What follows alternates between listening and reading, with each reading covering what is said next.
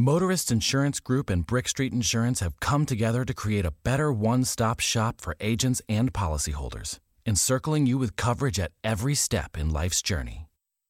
We are now Encova Insurance. 메리 메리 메리 메키 메키 메키 피시 피시.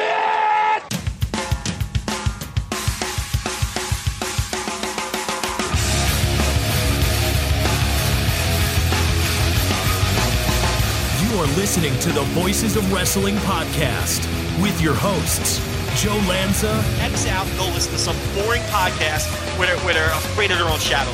Okay? Don't listen to Joe Lanza, because Joe Lanza's not changing. And Rich Craich. I like him. Who delivers this guy in a big spot? Joe, don't yell at me. I like him. In the big spot, who delivers better than this guy? Stop yelling at me. I agree.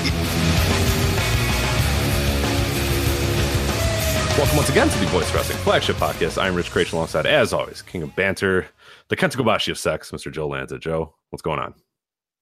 Sup? Not too much. How are you?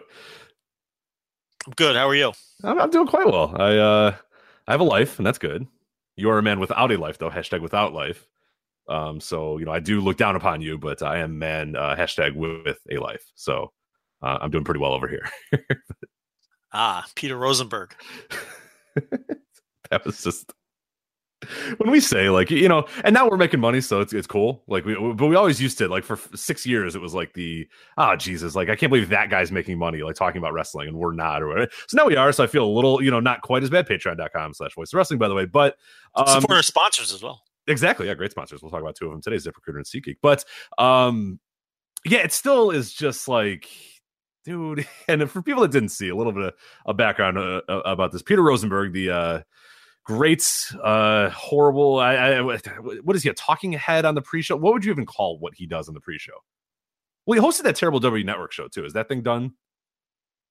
He was on Bring It to the Table, right? Yeah, Bring It. He was the moderator on Bring It to the Table. Yeah, which led to a lot of good stuff, including JPL, bullying Mauro Ranallo into quitting, and other fine things like that. But so he was. They don't do Bring It to the Table anymore, do they? Like, I don't know.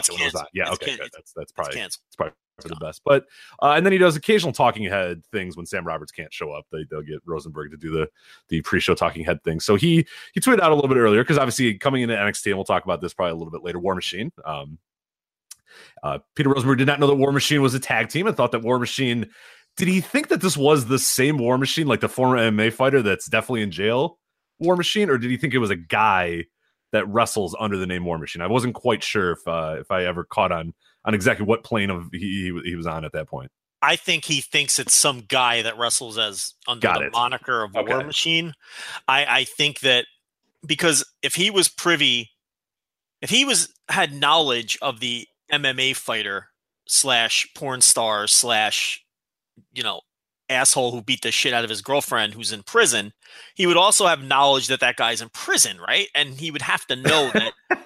Not only that, he's Peter Rosenberg. I don't know, but whether the man was locked up or not, he would have to understand that WWE would never sign him. Not hire him. Yes. So just by using those clues, I'd have to think that he just thought that he read some headline. I don't know, probably on Raja.com or something, that Trevor Ricochet Man.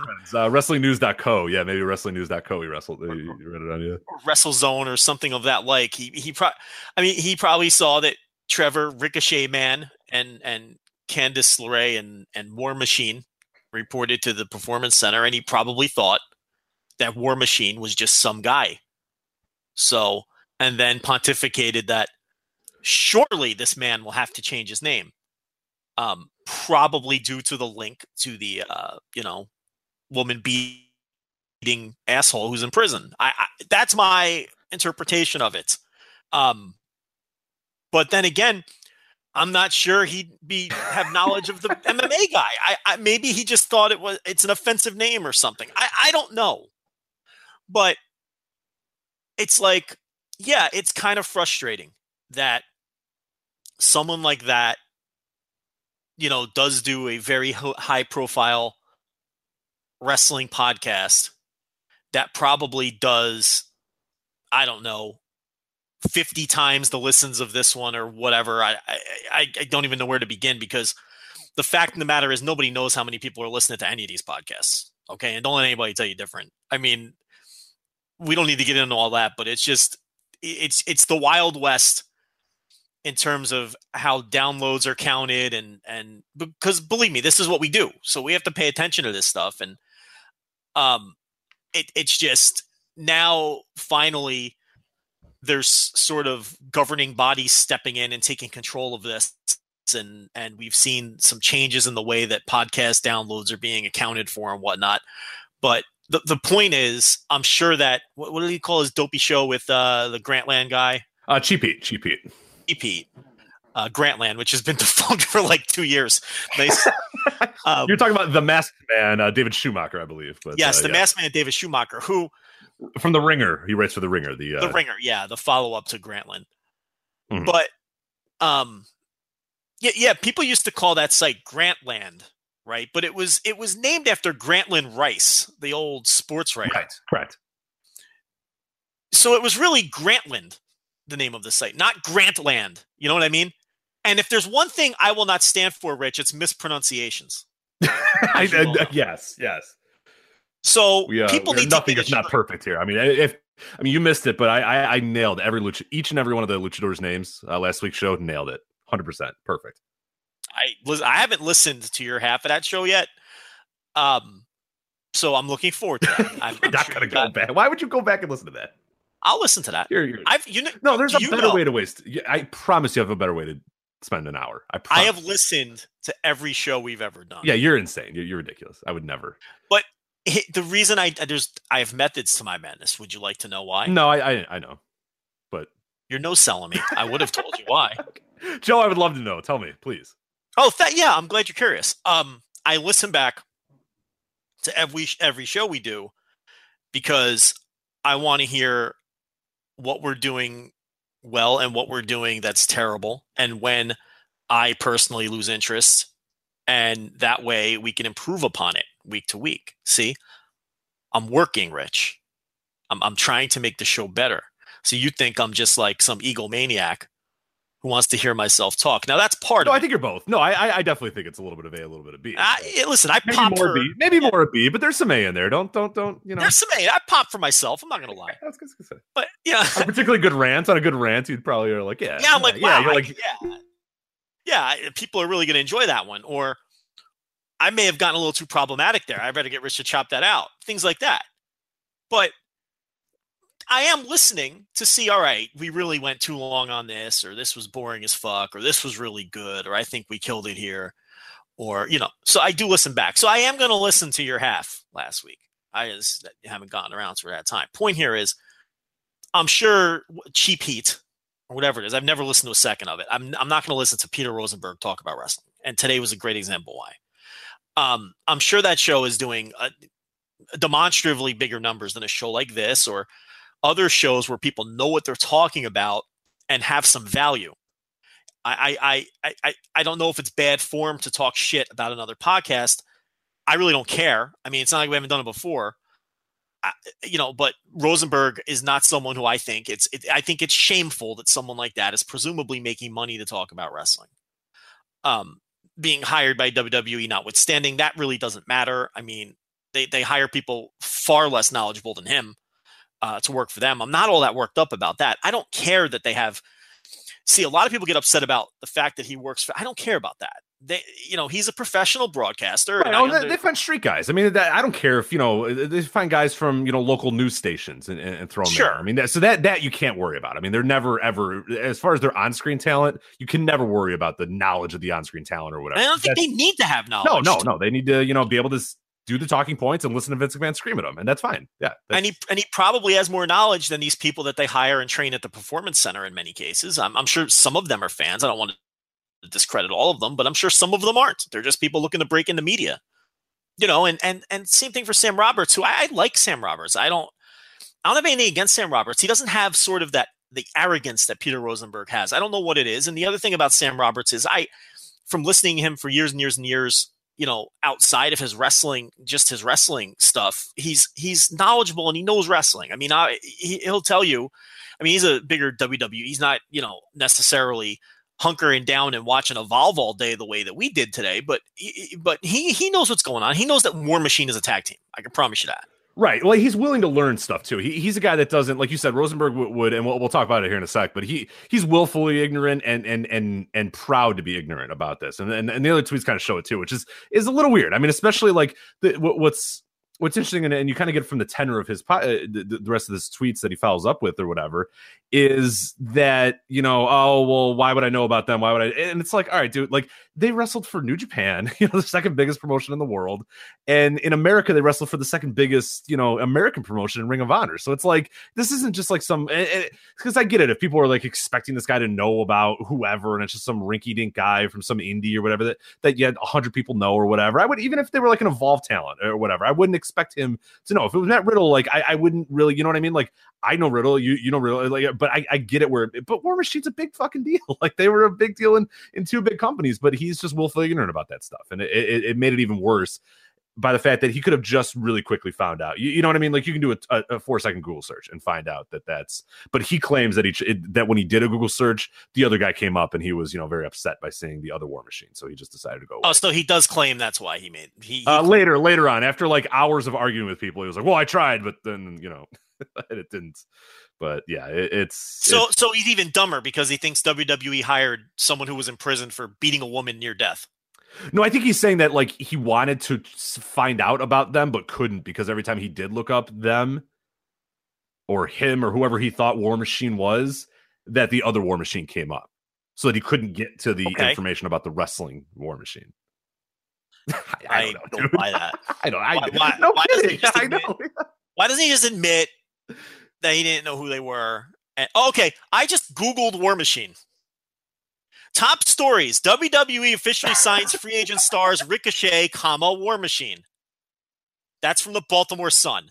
WWE signs Ricochet and War Machine for developmental territory NXT. That's from Sky Sports. And War Machine officially signs with WWE. A picture of both of them in their costumes from Cage Side Seats. Those are the first 3 items that come up in Google when you type War Machine. Then there's a movie on IMDb and the Wikipedia entry for the movie. And the next entry is War Machine, professional wrestling. War Machine is a professional wrestling tag team consisting of Hanson and Raymond Rowe, yada, yada, yada.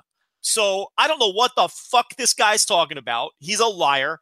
And then there's a couple more entries for the movie, Rotten Tomatoes, Netflix, those sorts of things. Somebody with the Twitter handle War Machine, and then some blog called Welcome to War Machine. So about half the page is in reference to the wrestling tag team. Peter Rosenberg is full of shit. Yeah.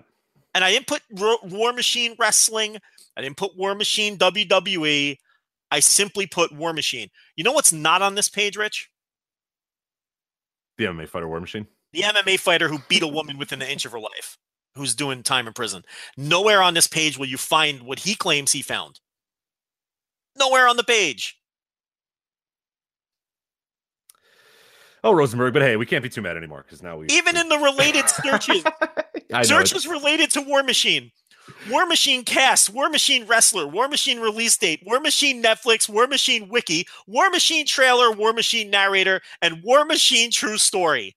There is no sign of the insane man who renamed himself War Machine. Right, and the other thing that, because his initial point was that because of the association with that, when people hear War Machine, they immediately think of the MMA guy or whatever, and then the idea that, you know, you cannot be a publicly traded company and have that team in your name. But that proves it right there, that if you go to Google, it's just, you know, it's all just normal wrestling War Machine and not the MMA guy. So John Koppenhaver is nowhere to be found. Not even a news story, nothing. So I don't know how the Google fucking gimmick works. I don't know. Well, some people went incognito. If you go into his mentions, then we'll move on, because this topic, it's that if you go to his mentions, there's people that, even including our very good friend David Bixenspan, at David Bix on Twitter, of course.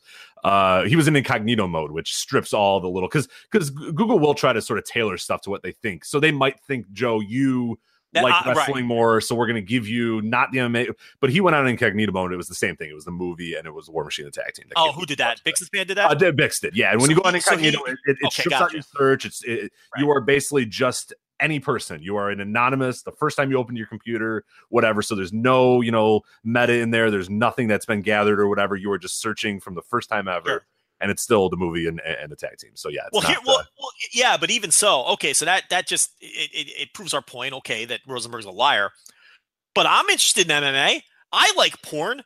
Don't you think this guy would have came up with my fucking? You know what I mean? No, nary a sign of him even on mine. And listen, I'm sure that Rosenberg, enjoys some porn now and then. I'm sure he dabbles in the in the MMA, and he clearly is involved in wrestling. So wouldn't his Google fucking back end lead him to this to the fucking tag team if he typed it in there? You're telling me only Peter Rosenberg's Google led him to John Koppenhaver? I don't buy it. I know you agree with me, but I simply don't buy it. The man's a liar. Why can't he just say, you know what, I'm taking the L here. It's a bad job out of me. Yeah, well. Do you know last week on his dopey show that they reviewed Wrestle Kingdom?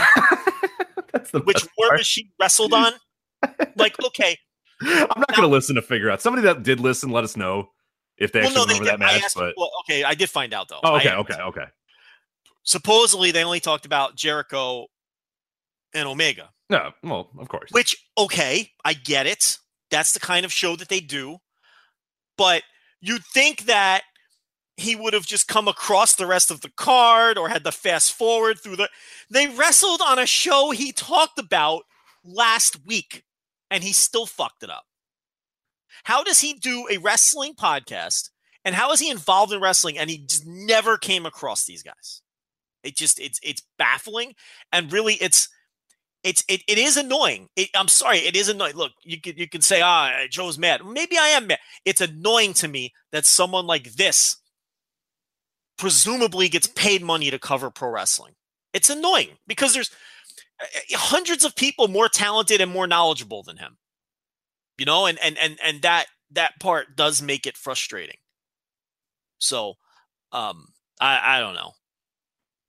Yeah, that's it. It was just a fun little rant to have there, but we're doing okay now these days, so I'm less angry about these sort of guys. But make sure patreon.com/voice wrestling. You can pay for people that actually know what the fuck they're talking about and buy a razor. Yes, exactly, and hire people and buy tickets. We'll talk about those in a little bit, but we got plenty to talk about today. We got the Evolve WWN weekend. We're going to talk that. This is the first time I think I can remember in a long time that I've watched every show that they've done for a weekend. You've watched every. I mean, this is we used to do a little bit more Evolve. We used to do a little bit more DGUSA. This is a real throwback here. We are going to do the entire weekend, Joe. We've seen every show that they produced that entire weekend, all three. So it'll be pretty fun to talk about. Raw 25th, a little bit of what's going on with that. The legends that are going to appear. I use legends a little facetiously because there's not. We'll get to them, but a little about the Raw 25th. The Mixed Match Challenge, which did happen a few days ago. We'll discuss that and more about the ramifications of it in relation to 205 Live, what's going on with 205 Live, and, of course, a little check-in on those 205 Live house shows, Joe, because, yes, they are coming very soon, a.k.a. this weekend, so we got to talk about them real quick. The NWA Empty Arena match, we have some good thoughts on that, I believe. Then the Impact tapings, what's going on with the new and improved Impact the Reborn, who's come in, who's come out, things that happened during the spoiler during the tapings, and we'll give a spoiler alert for people that are but basically, if you start hearing us talk about Impact, it's going to start being spoiler city. So it's probably spoiler alert. We're talking about news here. I mean, if you don't like it, go listen to Cheap Heat. How's that, Rich? That's pretty good. I can't deal with it. I'm just saying, that's my warning, is the second you hear us talking about Impact, not now, it's going to be spoiler city. So if you're like, I was curious they taped through fucking April. So you know what? Sorry. Like, we're going to talk about it. Like, you probably will forget half the shit that happened by the time it comes up. So yeah, just if you care, if you're one of those dopes, just know we're a new show. We're going to talk about it. So too damn bad. But before we get to all that stuff, Joe, I want to let everybody know that this week's episode of the Voice Wrestling Flagship Podcast is sponsored by our good friends at ZipRecruiter. And Joe, if you're in need of talent for your business, but you're short on time, you don't have to get lost in a huge stack of resumes to find your perfect hire. You just need the right tools, the smarter tools. And ZipRecruiter is that smarter tool. ZipRecruiter posts your job to over 100 of the web's leading job boards with just one click. Then ZipRecruiter actively finds the most qualified candidates and invites them to apply. They even review every application to identify the top candidates so you never miss a great match. That's why ZipRecruiter is different. Unlike other hiring sites, ZipRecruiter doesn't depend on the right candidates on finding you. It finds them. There's no wonder that 80% of employers who post on ZipRecruiter get a quality candidate through the site in just one day. ZipRecruiter is the smartest way to hire. And you can find out today why ZipRecruiter has been used by businesses of all sizes and industries to find the most qualified job candidates with immediate results. Voice Wrestling listeners can post jobs on ZipRecruiter for free. That's right, Joe, for free. Just go to ZipRecruiter.com/VOW. That's ZipRecruiter.com/VOW. One more time to try it free. ZipRecruiter.com/VOW for free on ZipRecruiter. ZipRecruiter.com/VOW. Okay. Is that /VOW, Rich? That's /VOW. It's ZipRecruiter.com/VOW in case you're curious. Gotcha. It's an audio medium. You got to repeat these things. Exactly. A few times. So, let's sink in there. We got a few different ways to go here. We, of course, should probably talk about this before we record, but fuck that. What do you want to do? We got Evolve Weekend. We can wait on the Raw 25th. I'm kind of between Evolve Weekend and the empty arena match. It's kind of the two things I think I'm most passionate about this week. I think we need to jump right into Evolve, and I think we're going to spend a good deal of time on it. And let's just do the WWN weekend. There were 3 shows, so I say we just break them down chronologically and take people through them. But first, overall big picture thoughts. What did you think of the Evolve weekend as a whole?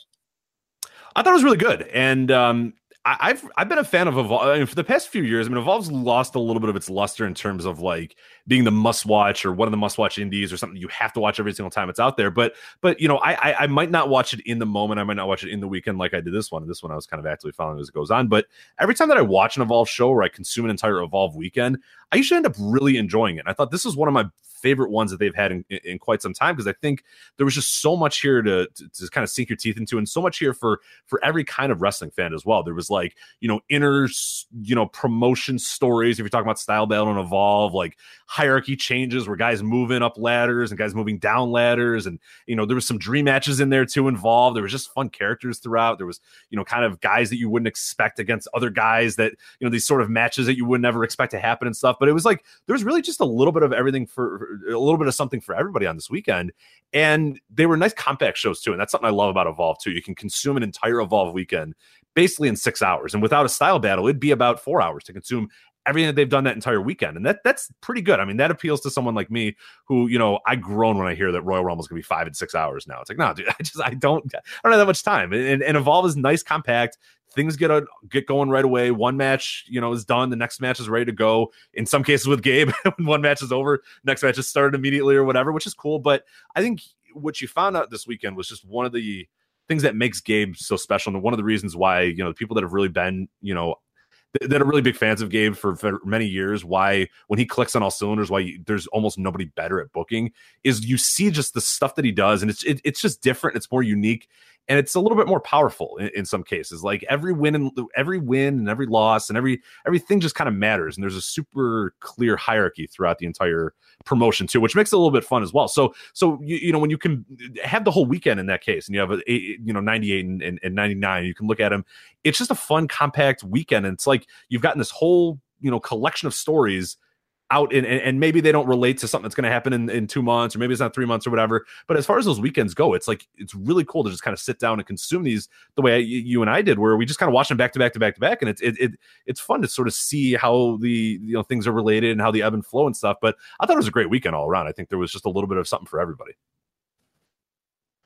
I think you hit on a couple of key points. Number one thing that Gabe has done in recent years is the shows they're easily digestible. They're about 2.5 hours. If you cut out the prelims, especially, they check in at usually around the 2 hour mark. You're not inundated with, a 3.5 hour card. Some of the Ring of Honor shows back in the day, a big complaint was how long they were and how exhausting they were.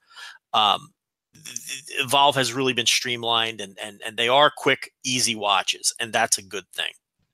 I think that a point you also touched on was the booking right now is excellent in that there's a clear hierarchy and there's a clear sense that the wins and losses do make a difference. I think when it comes to Sapolsky's booking, there are times where it really feels like that, and there's other times where it feels like the wins and losses don't matter at all. Right now is one of those moments in time where it does feel like it means something, and you can tell they even emphasize it in the commentary.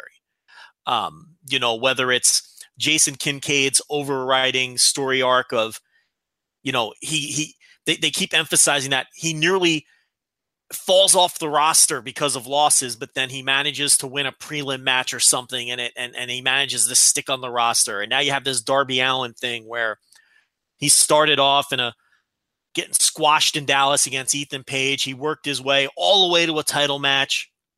He basically got destroyed by Zack Sabre Jr. for 20 minutes, and he's placed himself back into the prelims, and he worked the opener, the next night.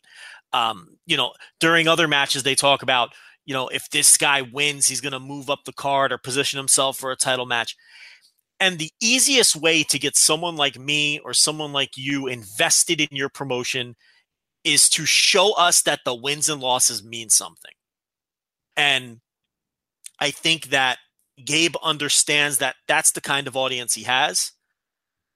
And we're back to where those things are really mattering. And I think when Gabe sort of gets off track with his booking, one of the first indicators of that is you start seeing weird results in matches. We've seen that over the years where we're like, well, why did this guy twice this weekend? And why is this guy getting a title shot? Or why is this happening? When Gabe's really clicking, the results all mean something. Why are we so emotionally invested in New Japan? Because every result means something, right down to who's scoring the falls and who's taking the falls in seemingly meaningless tag matches. We break that down in thorough detail throughout the book that's available on PayHip for Name Your Own Price or Amazon for $5.99. We break that down on this show all the time. That's what hooks you. When what you're watching means something, it makes you pay closer attention when the result is going to mean something. So I think that was a big key. The other thing this weekend that I felt for the first time in a long time, man, these shows, I don't know what it was, but they just had the feel of like old school when it was clicking on all cylinders, Ring of Honor, circa the mid-aughts, where everyone seemed to have a purpose. All of the matches seemed to have a purpose. You had show-to-show stories that were playing out. Mm-hmm. Good action, but the best stuff was at the top of the card. It really gave me that vibe. You get the sense that we've got motivated Gabe again. And I talked about this a little bit on Everything Evolves. I don't know if it was 2 shows ago or 3 shows ago since they had me on. I believe 3 because they did the preview and the review. So yeah, it would be 3 shows ago that you were on there for people that want to look back and discover it. Yeah. So when I did Everything Evolves, I talked about it with those guys. Gabe Sapolsky has been booking pro wrestling like consistently for like 16 years now. And I'm not sure I can name another person who's ever booked wrestling consecutively for 16 years. And, booking pro wrestling is not a long-term job. You burn out fairly quickly when you even look at the territories. They would cycle their bookers. Oh, it was always cycling guys. Yeah, they did 6 months of this guy, a year of that guy. Like they might come back. The guys might come back after 2 years or after a year, whatever. But it was always the 6 month year. Okay, I'm out. New guy in. Okay, I'm back. Like you had to do that. I mean, it would because those guys just didn't have that many ideas. Like, and you could sense, when those guys were sort of burning out, and a lot of the territory owners were smart enough to know. Okay, look, you got to go, and we'll get something else in there, and then when this has died down, we'll bring you back and have you come. But yeah, it used to always cycle like rapidly, like very quickly. You even look at the hot territories. I mean, Memphis used to, Jerry Jarrett and Jerry Lawler used to take turns running things, every 6 months or every year or whatever it was. And then you look at like when Dallas was hot, it was Gary Hart at first, and then he was gone before it really took off. You look at WWF through the years, and it was George Scott, in the early part of Hulkamania. Then he was gone, and then Pat Patterson really probably did it for the longest amount of time. But remember, Vince even tried to bring Bill Watts in for a spell there in the 90s. And 94, 95, yeah, Bill Watts was in there. Yeah, and ultimately, Vince had the final say at all times. But it's like, and now they have these writing team. It's not, I mean, I can't, someone who is better with the historical stuff than me maybe can think of someone, but 16 straight years of booking, fairly high level pro wrestling is basically unheard of. So the point I'm getting to here is he goes through ebbs and flows creatively. I mean, we even had a conversation with him once where he admitted, he's like, hey, look, I just had a kid. I've got a new job or whatever. He's like, and my focus, I feel like my focus, he's admitted in the past that his focus wasn't on the wrestling. This is a guy who and that's going to happen over 16 years. Right now, though, I think with these shows, I really saw signs of great booking focus, things that make sense, purpose for everyone on the card, and you were really able to sink your teeth into the stories and everything that was going on. And one of the things I think, you mentioned why it feels kind of like peak ROH, and I think that's right on, is in a lot of ways, those days of Ring of Honor, what was cool about that show is that you felt every match that you were watching, like you said, everybody has a purpose, every match has a purpose, but I think there was a clear line of, okay, this guy is working his way up. This guy is working maybe his way down, or, if he loses, he'll work his way down, or this guy's right on the precipice of getting up, or what. I think that's because you have like the Austin Theory throughout this entire weekend as a guy who's, in the last year, and he's a guy who, when he came in about a year ago or so, I think is when he came. I don't have the exact date in front of me. Was the guy that a lot of people looked at and he's like, this is just kind of generic or whatever. They've done a hell of a job getting him to the level that he's at, where now he feels like one of those guys, and it was always that way in peak Ring of Honor, where there was always, you had your Danielsons, you had your guys at the top, but there was always that guy in the middle that was just like, man, he's ready to go. And once one of those people falls, this guy's ready to take that next step up, or this guy's ready to move that way up or whatever, but they don't do it right away. They make you wait a little bit. And sometimes Gabe waited too long. I mean, Tyler Black is a perfect example of a guy that was like, all right, come on, let's go. You got him. And they just waited way too long with him. But it's kind of fun to have that wait there, where you got Austin Theory who's waiting in the wings right now, and they're doing it nice and slow. He knows he should be at the next level. He wants to be at the next level, but there's things, unfinished business to get to the next level. And that's what Kincaid is. So Kincaid is a guy that he started off, doing stuff on the prelims with Kincaid. He's sort of moved on, but he can't get to that next level until he vanquishes Kincaid, who won't leave him alone. And that's cool. It's a good way to sort of tell the story of, well, why isn't Austin Theory, if he says he should be in the main events, why is he not in the main events? Well, he's working his way there, but he's just got to let this one guy get out. He's just got to beat this guy, because this guy's a little pain in his ass.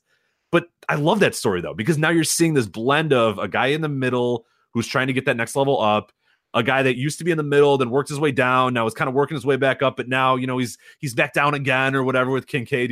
The Darby Allin, as you mentioned, is a guy who, a year or so ago, starts on a prelim match, just gets a tryout, gets destroyed, and works his way up from there. And is a guy that just takes beatings and beatings and beatings and gets to a main event, loses, looks, not.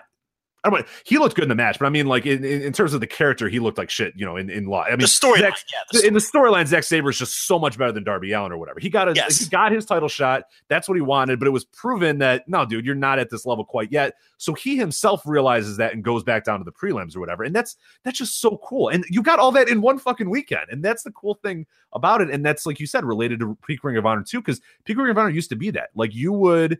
And I would always obviously go to the shows in Chicago, and those would always be on Saturday night. On Friday, they I think usually run Dayton, if I remember correctly. It was either Dayton or somewhere in Michigan. They would run, and you had to read the results of that, because you knew whatever happened on that Friday show was going to bleed into what was going to happen on that Saturday show. So you had to read those results. And that's why you're like feverishly, refreshing on ROHWrestling.com, the forums there, to see what would happen. And that's what this felt like. It felt like a full weekend where everything mattered, and what happened on 98 mattered on what happened on 99. And in some cases, what happened on Style Battle also mattered what happened on the Evolve stuff too. So that's where you're at your peak, when you can watch them and they're just these full weekends with full stories, and now you can kind of take a break for a little while. And that's the cool thing about Evolve too. It's not like next weekend, fuck, we got to do this again. It's like, all right, cool. We can kind of let that settle a little bit, let that simmer a little bit. And then we come back in a month and we see sort of where the storylines went and where these guys go or whatever. But it's good stuff. And they're telling great stories too. And I think one thing that's underrated about Evolve, and people just assume because it's the indies or whatever and kind of roll their, but the promos, the in-ring and the backstage promos. These guys are solid talkers too.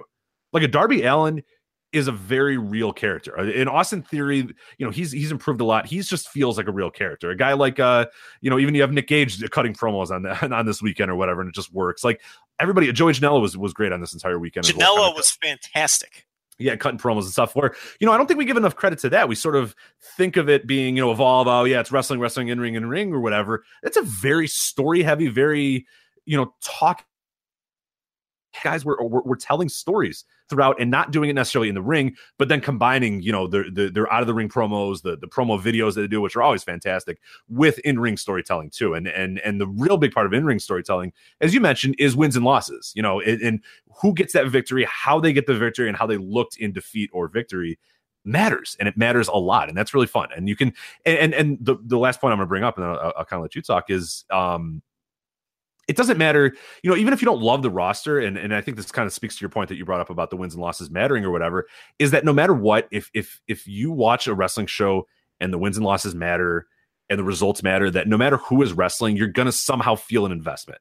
That's how I am. I know you are as well. And I think a lot of people are, where, I might not be interested in Darby Allin if it was Darby Allin on some random show or whatever, but knowing that this win is life or death for Darby Allin or whatever makes me want to invest in that character and makes me interested in him as a character. If he was just in some random shitty, random indie, random super indie or whatever, he's just Darby Allin wrestler guy. But in this, it's like, cool.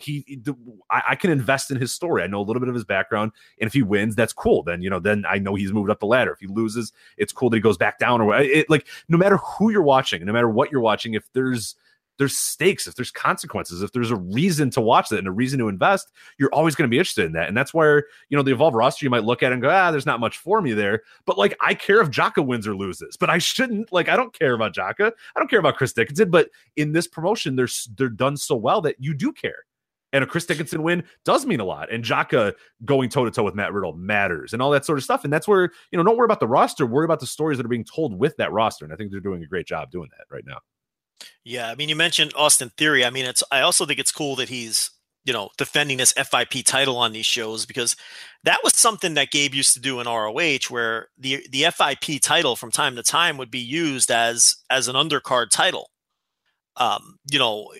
Whether it was, Eric Stevens or Go Shiozaki, or, you can name whoever, held that belt.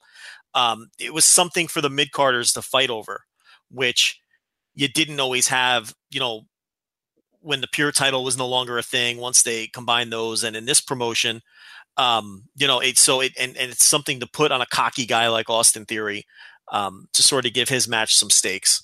And then, and the thing, it's like, you can kind of see where Gabe loses his way sometimes when you start having shows with a bunch of like 4-way matches. You know what I mean? It's right. Like, but you didn't see any of that this weekend. No. It's like everything out of purpose, everything advanced the story. He didn't just throw guys into 4-ways and things of that nature. But I guess we may as well start with Evolve 98 and the Zack Sabre Jr. Darby Allin match, which was built up of Darby Allin coming literally from the bottom, a 30-second squash. I was front row for that when Ethan Page squashed him. In fact, I remember tweeting out that the sound system was bad, and I apologized because I'd never seen the guy before and I didn't know his name and I didn't understand the name. So I was there when he debuted in the company and lost the squash to Ethan Page. And now here he is getting a Evolve title shot against Zack Sabre Jr. And I know, this, again, great job with the booking, because if you were following along on Twitter, everybody wanted Darby Allin to win the title. Everyone was rallying behind Darby Allin, which really was the intended emotion that they were trying to get out of you. And of course, I had to be the one to piss in everybody's cornflakes and be the fucking, but my feeling was, I don't think Darby Allin is a champion. I think Darby Allin is a chaser. I don't know where you stand on that, but to me, Darby Allin is a guy who shouldn't ever win the title. And if he does, he should lose it quickly. It's almost like the Tommy Dreamer thing in ECW. He should have never been champion, and he was at times, but he was briefly, and then someone would fuck up his moment.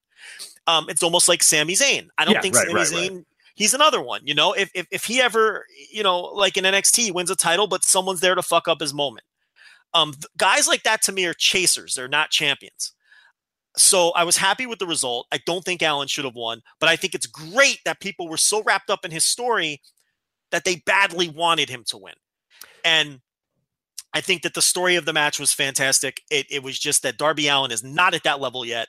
Zack Sabre Jr. just he manhandled him. And with the exception of one or two little hope spots that went nowhere, the story was that Darby Allin is not in his league. And they managed to tell that story in the main event and not have it be disappointing. It was still a deeply compelling match. And that's a huge credit to both Darby Allin, Zack Sabre Jr., and the creative process behind building and going through with this match. And I'm right with you too that I don't think Darby should win. I like him as that tragic, and he is like kind of that tragic figure or whatever. And that's, I don't know if you saw the promo before Evolve 98 or whatever, but they show him, hanging out at the skate park and, getting tattoos, and, he's got the tattoos as champ, and he's, and he's kind of a nutcase about that. He thinks, he's going to be the champ, and it's like, no, dude, you're not ready yet. And that's a cool story. And I like that. I like the idea of him always working his way up, and then he loses, and then he's got to work his way back down and work his way, because he's just not a guy that I think projects well as a champion. And that's nothing against him. I just think he's a very good chaser. Like you said, Sami Zayn is that type of guy too. I love Sami Zayn getting to the top. I don't mind if Sami Zayn is on the top, but I want him on the top for like 4 seconds, then someone to fuck it up, and then he has to work his way back up, because there's some guys that are just so much better at that. And yeah, Tommy Dreamer is the all-time example, a guy that just so worked better losing, or so worked better getting just so close and then never being able to do it at the end of the day. And that's fine. That's an okay story to tell, and it's a great story to tell. And Darby Allin's a perfect guy for that too. So yeah, I'm glad he didn't win it here, and I hope that he continues to kind of work his way up and then get knocked down in some pegs. And yeah, if he does win it, like you said, at some point, I hope that just instantly someone tosses him into the 8th row or something like that, and beats him up or whatever. That's where I think he works the best. But I thought this was a great match and told a great story throughout too. So yeah, great storytelling, the perfect story to tell, and I enjoyed the hell out of it. The opener here was a 4-way. Jason Kincaid defeated Brody King, Snoop Strikes, and my man Jariq 120. I'm into this Jariq. Let me tell you. Is it actually Jariq? You keep calling him Jariq. Where did you get that from? The man's name is Jariq 120. Right? Are you sure? Because they always say Jariq. That's what I said. Jariq 120. Okay, all right. He's got the assistant. Yeah, I'm Candy hoping Cartwright, who should never wear heels again. There's some women that can pull off the heels. Candy Cartwright could not pull off the heels, and I speak as somebody who's married to someone who she always tries the heels, and I'm like, well, before we go, like, let's walk a little. She can't do it. And I'm like, just don't bother. It looks very painful. You look uncomfortable. Just let it go. We don't have to do the heels. More notes for Lance Unfiltered. She'll tell you too. She knows, and she always puts them on, and I'm like, okay. I'm like, let's. Like, you're going to fall. You look like you're in tremendous pain. They look very uncomfortable. Like, some women, like, dominate the heels. You know what I mean? Like, they know it. They own them. Candy Cartwright did not. The nurse does not. So, just, to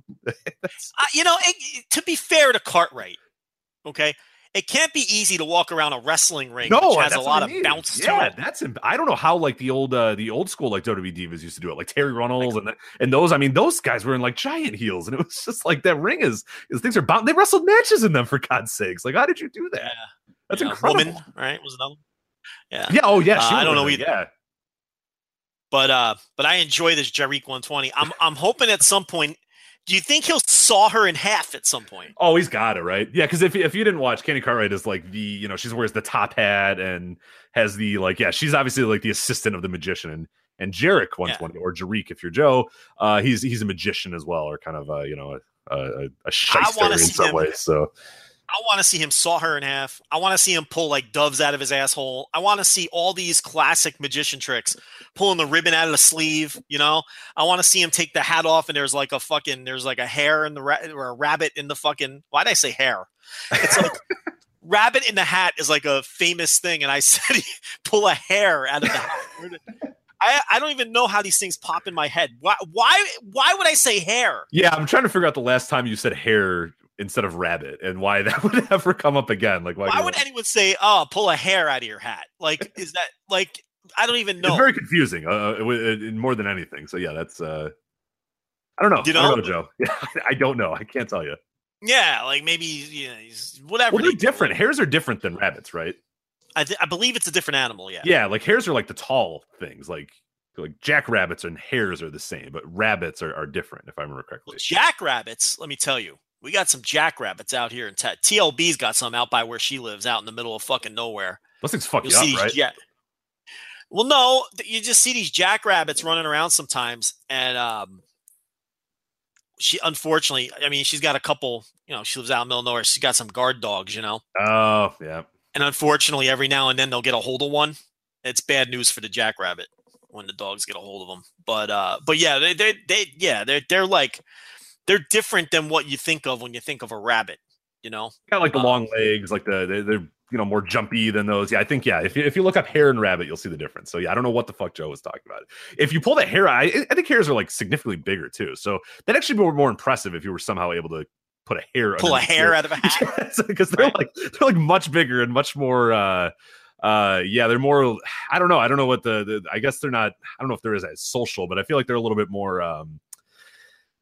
I don't know. I feel like they're more animal-like than a rabbit, which is probably just sit there and kind of like move its nose a little bit. Whereas a hare, I think, would jump and be all nuts and kind of tough to keep under control. So yeah, that's. I think it's more impressive, in fact, if he did pull a hair out of his hat. Well, I've seen some jackrabbits just ripped apart in like the front yard in TLB's front yard. Yeah, that's. There was this thing. My guys try to get squirrels, but this past year they got to one. There was a squirrel and they cornered it, and the squirrel couldn't get under the fence. But then they had no idea what to do. They looked at me, and I was like, I don't know, let it go. And I'm trying to tell them get away or whatever. They got it. They're next to it, and they could grab it. But then they just both looked up we don't every time they go out there, that's all they want to do is hunt rabbits and find rabbits and squirrels or whatever. But then they finally had the chance, and they were like, "Oh, I don't fucking know what to do. Are you kidding? I have it for you. Come get it." And I'm like, "No, I don't want it." And then it just ran away, and I'm like, "Well, okay." I mean, I'm glad they did that because I don't want them tearing it up. So I'm glad that was the response. Was holy shit! I didn't think this thing was actually going to stay here. But I thankfully I've never had to pick up. I remember my cousin's dog once brought a possum into the house. He grabbed it by the neck and they brought him in. It was night or whatever, and they bring him into the house and he just drops this thing and it's okay. Was it live? Yes, yeah. He didn't rip it up. He grabbed it by the neck. There was a live possum in their home. Yes, yeah. That did not go over too well. That was kind of tough because the possum, believe it or not, was not calm and wasn't just you didn't open the door and say okay now you go. It was all over the place and it was running all around and it was. Now they got a possum in their living room. Exactly. And then the dog's all right, I'll get it again. You're like no. They had to move the dog somewhere else. It was just it was fucking disaster. I was there was a horn, an animal's horn in TLB's yard a couple weeks ago, and I was like, what the fuck is this? Right? I'm like, what is this? And she looks at it and she just waves her hand. She's like, there's probably a dead cow somewhere and the dogs brought that back. All casual. I'm like, this is not something casual. What do you mean? She's like, there's probably a cow probably died somewhere. A bull probably died somewhere. And the dogs were probably picking at the carcass and they brought back the horn. I'm like, this is some Christ, yeah. I'm like, and you got where are we? In a chihuahua. Yeah. Yeah. I'm like, what is this? You got to be kidding me. Where you drop a pen on the ground and the chihuahua runs under the bed and isn't seen again for 3 hours, right? Yeah, they're bringing back parts of dead animals. I'm like, what the fuck? This is unsettling, Then I had to hear all about the packs of wild boars that live out on her property. That's I'm like, what the fuck? She's like, yeah, there's packs of boar. I'm like, boars, wild boars, I'm like, I'm familiar with wild boar in Europe, the wrestler, but packs of wild. That'd be more impressive if there were packs of that wild boar hanging around. Because she's examining this horn or whatever, and she's like, well, it could be from the snout of a wild boar. That's how it transitioned into the wild boar talk. And then I'm like, what the fuck? And then he's like, yeah, there's packs of wild boars out there, out in the back of the property. She's like, every now and then I'll go out there in the car and they have their little piglets that run along with them too. And I'm like, this is fucking weird. What is this shit? The Serengeti? Where do you fucking live? This is ridiculous. The next thing. It's a giraffe. It's just a giraffe bone. It's fine. Yeah, what? Monty Brown's going to be out there pouncing people? What are we, the Serengeti? Yeah, it's the femur of a giraffe. Don't worry about it. Yeah, like carcasses of animals and dead jackrabbits and packs of wild boars, Monty Brown. What else is out there? It could be anything. But my dog brought a bobcat bone back once. We discovered that I was trying to figure out in my mom he was in my parents' backyard just walking around. And all of a sudden he comes up as happy as can be and he's got this thing. I'm like, what the hell is in here? And it was definitely the bone. And my mom's like, oh, there used to be this bobcat or this weird big cat that was walking around our backyard or whatever, and we assumed that it died over the winter or whatever. So then, yeah, Hans kept going back and forth, grabbing different bones of this thing. I was like, all right, well, we're gonna go home so he doesn't continue grabbing bones. Bobcats in Chicago? There was this one, yeah, I don't know why the hell it was there, but yeah, it got cited and reported as being like there was a few of them walking around or whatever. I have no idea why. I don't know where they came from, how they got there. We got bobcats out there too. Yeah, we're not supposed to. I don't know why there were a few there. We got some coyotes that now are kind of working their way into the city a little bit more, and like I gotta be more careful when you bring the dogs out and stuff because you're just gonna. We got coyotes out here. Let me tell you, she got coyotes out by her, and we're because we hear them at night. And I'm like, what the fuck is that? Like I'm jumping. She's like, yeah, you got the. She's like, it's a coyote, you know. I'm like, a coyote, and she says when the coyotes get out of control, like the population of the coyotes get out of control, it's bad because they'll attack your dogs. Yeah. Oh, yeah. They'll ruin crop. They'll fucking kill your domestic cats, anything that's outside. They go through your garbage. So she says when they get out of control, what they do in that county is they'll make it legal to go hunt them, right? But to prove that you killed them, you have to bring their ears back. To like, I swear to you, half the time I think she's making this shit up. But this is what fucking people in these weird back ass states do. You got to cut their ears off and bring the ears like to town to prove that to the town center. Yes, to the general store to make sure that. Yes, to prove that you slayed the coyote, and then they pay you, like for every coyote that you. Because I guess they figure, look, you can claim you killed a coyote, but how do we know you killed a coyote? If you cut off its ears, chances are it was dead. I think is the reasoning behind that. You know what I mean? I can kind of see the reasoning, but it's still fucking weird to me that people are out there shooting coyotes and then cutting the ears off, packing up these ears. What do you put it in, like a Ziploc bag? Yeah, is it on ice? Is it on ice, or is it just kind of like? And then you're bringing it to like the police station or the fucking mayor or whoever. I don't know. Where they do the public hangings in the middle of the town square. You know? Yeah, right. Where they do the fucking firing squad for jaywalkers. And you bring them the coyote ears and they give you money. It's just fucking. It's not a bad gig though if you can get it though. I mean, it's. You got to remember, I'm a Jersey boy. Yeah, this I don't know what I would do in this situation. And I'm like, what the fuck? You know, like every now and then out there, I'll hear like a gunshot, right? And it's in the distance, you know. And she's like, my cousin's probably back there hunting something. And I'm just like, all right, I just don't even want to know. This is just fucking bizarre to me. She's got this real backwoods cousin. I mean, who, when he talks, it's like he's speaking a foreign language because his accent's so thick and he's using words that, like, you know, you only hear in like Clint Eastwood movies from the 60s. So, you know, and apparently he goes back there and shoots at the wild boars and Monty Brown or whatever else is running around back there. I don't know. That then on her Serengeti. But so Jariq 120. Yes, yeah, that's of course hares. I want to know when he's going to start doing some magic tricks, because I've seen him do some magic tricks on YouTube. I would like him to do some magic tricks in the Evolve. So starting with sawing Candy Cartwright in half, because that will never not be amazing to me when a magician saw a woman in half on the stage. I'm fascinated by that. And then they wheel it around, you know, like they'll wheel the parts around each other. And she just has this look on her face. She's like, oh my gosh, I'm sawed in half. This is crazy. You know, like they always sell it very well. And like the legs are still, a lot of times they're still moving their feet. Yeah. You know, like, of course. The feet that are cut off. You don't pop for that. I enjoy that. You know, no, I saw Chris Angel in Vegas once. I'm sorry. That was all right. I saw the Chris Angel show.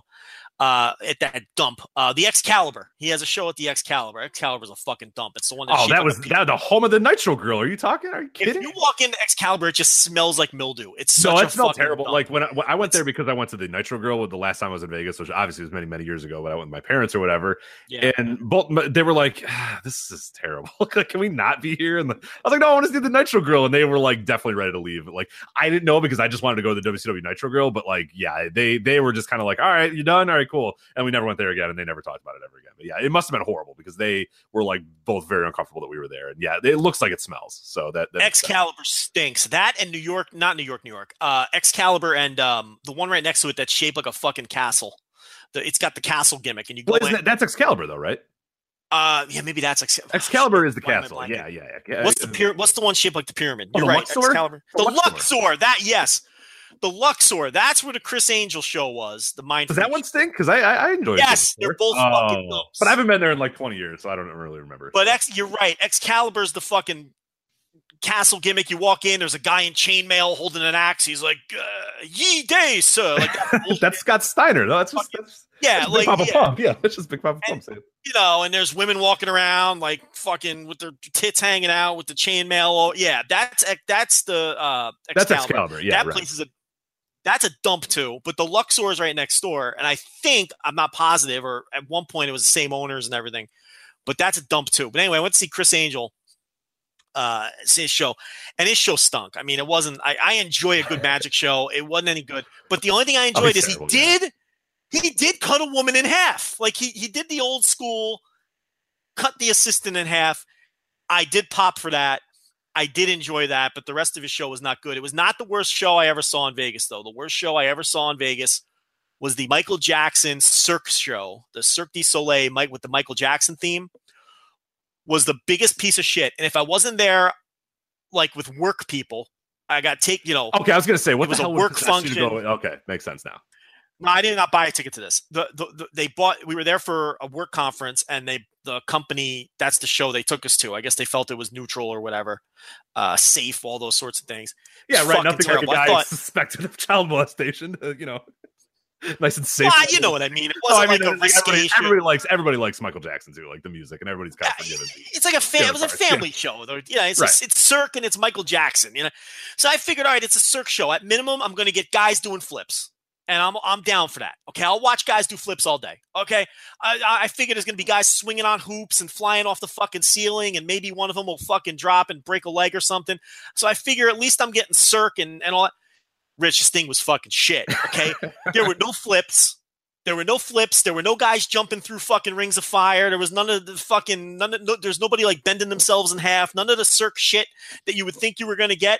It was basically a dance show set to the soundtrack of Michael Jackson songs. It was just people dancing. Yeah. It was horrendous. And if I wasn't there with work people, I would have walked out. It was that bad. Do not go to the Michael Jackson Cirque show. Don't do it. You want to know one of the best shows I saw, believe it or not? Carrot Top. Carrot Top was awesome. Damn, you stole my luster here. This is actually funny because I was going to just try to find out where the Luxor was compared to Excalibur and all that sort of stuff. So I went on Google Street View, and you go to this. So there's a Luxor. There's a Sphinx there, the fake Sphinx. There's one giant billboard behind the Luxor that says Mind Freak, the number one magic show of all time, Chris Angel. Right. Right next to it is a billboard for Carrot Top. Carrot Top. Yeah, he plays Luxor too. Yeah, he's got a multi-million-dollar deal with Luxor. His show was great. I popped for the Carrot Top. People rip Carrot Top. That dude's funny. Was he roided up at this point too? Because he's like a big roid guy now, right? Oh yeah, yeah. He's like gigantic. This was jacked Carrot Top. Okay, this good. Wasn't that long ago. I like my Jinder Mahal Carrot Top. I enjoy that a lot. So it's pretty good. All right, so that's Jerry. Best show in Vegas though for people listening. Absinthe is the best show in Vegas. If you're in Vegas, make time for that show. I don't care what you do. Clear your schedule. Go see Absinthe. But anyway, hopefully Jerick 120 cuts someone in half. Jason Kincaid wins the match. The theme. By the way, that is the longest anybody on any podcast will talk about Jerick 120 because we just got done for I think 35 minutes on a Jerick 120 topic, including a few asides there. But for the most part, we were just talking about Jerick. So there's more of him to come. But Jason Kincaid, and the theme in the commentary was he was saving his job again by winning this prelim. So that's sort of what we talked about before that's going on with him. And then Jerick got his heat back after the match too. So Ringkampf defeats Catchpoint. Ringkampf in this case, Timothy Thatcher and Walter. Catchpoint in this case, Dominic Guarini and Tracy Williams.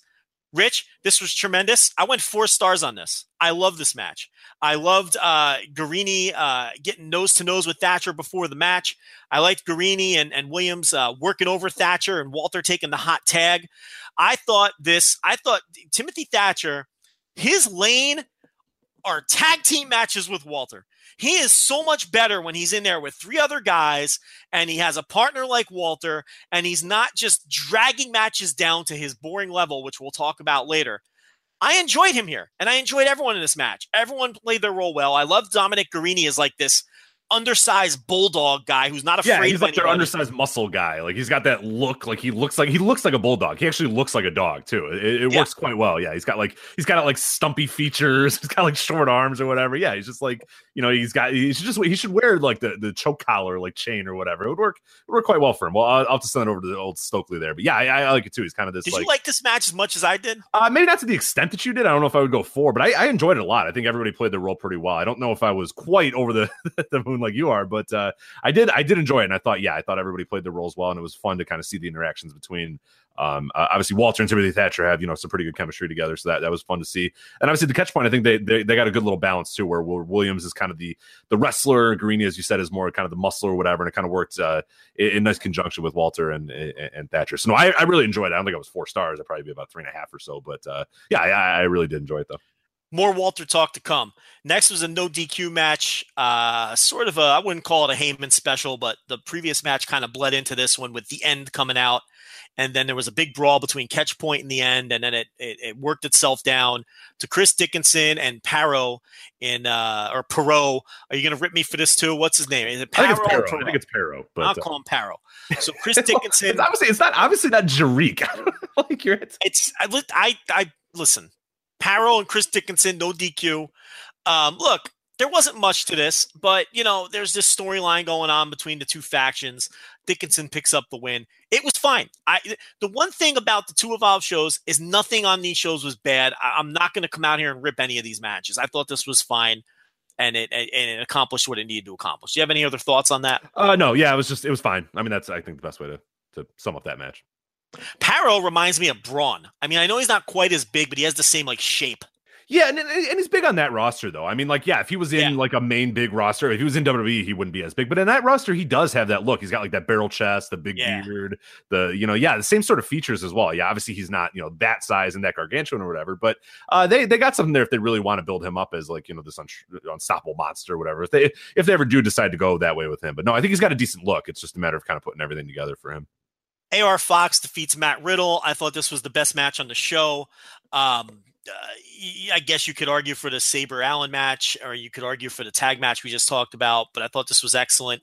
One thing here, Gabe always makes up with the people he has heat with. We've seen him bring Davey Richards back. We've seen him bring Low Key back. I can go on and on. AR Fox is another one. If you remember, he infamously was upset because he had to pay tolls on his way to Evolve shows. So he stopped working Evolve for a while and had a public dispute with Gable. He's back. And not only is he back, but he's sort of doing this gimmick where he has this entourage and he's like, it reminds me of the old Ring of Honor gimmick in the early days with Special K. Are you thinking Special K? Yes, it reminds me of like Special K, where there's just all these lackeys flying around. Dancing. They're all just being morons and dancing around and taking up space in the ring. Like, get the fuck out of here. Yeah, and I think it suits AR Fox because old school Dragon Gate USA, AR Fox was just another flippy guy on the roster, and now he's kind of got some character. It's not always the worst thing for guys to drift away from Gabe and then drift back a little while later after they've sort of rounded out what they are as a performer, aside from just the bell to bell. And he's a guy that's improved a lot. If people haven't watched AR Fox in a while and your last, snapshot of AR Fox was, DGUSA 2011 or whatever, he's a completely different worker these days. Like he still has at least 2 moments in every match where you think he's going to die and he, appears to want to die. But otherwise he's gotten a lot better. I mean, there's a lot more refinement to what he does. There still is the daredevilness. There still is the high flying, but it's not nearly like you said. He doesn't come across as just a flippy guy. Now he has sort of a personality in the ring a little bit more. And I've always been a fan. I was even a fan of the flippy guy, AR Fox, but I get it now that it's a little bit more refined and a little bit better too. And he's capable of having matches like he did with Riddle, which were really good. And he's got some decent ground games, some decent offense. He still sells very well. So yeah, AR Fox is great. If you haven't watched him in a while and you're kind of stuck in what the old school AR Fox was, you're really missing out on a guy that is refined and is very good now as he's gotten a little bit older. And big win here, and it looks like he's getting a push. So, and here's the other thing. You can tell that the relationship is between him and Sapolsky's fixed because on the, I don't know if it was Evolve 99 or Style Battle, I can't remember. The WWA 4 guys, his students were given a 4-way match too. Yeah, right. As a showcase. So there's a lot, beneath the surface there with him, getting back into WWN's good graces here. Austin Theory successfully defended the FIP World. Why do they call it a world title? World Heavyweight title. over Fred Yehi. I'm gonna find out the last time again, it was defended anywhere but Florida or New York. Yeah, Florida, like for a proper FIP, or I'm gonna check the last time that it's been anywhere. Well, just on Evolve shows, outside of Florida. But again, like most everything on this show, probably somewhere in the 3.25, 3.5 range. Good match. The thing with Austin Theory, I was kind of iffy on him, as a heel, but this whole thing with, the hot goth girl with paired up with like the clean cut high school quarterback, it works for me. I think it works. So they work as a pairing, and he defeats Yehi here. Match was fine. Fred Yehi is kind of a guy who's kind of lost in the booking right now.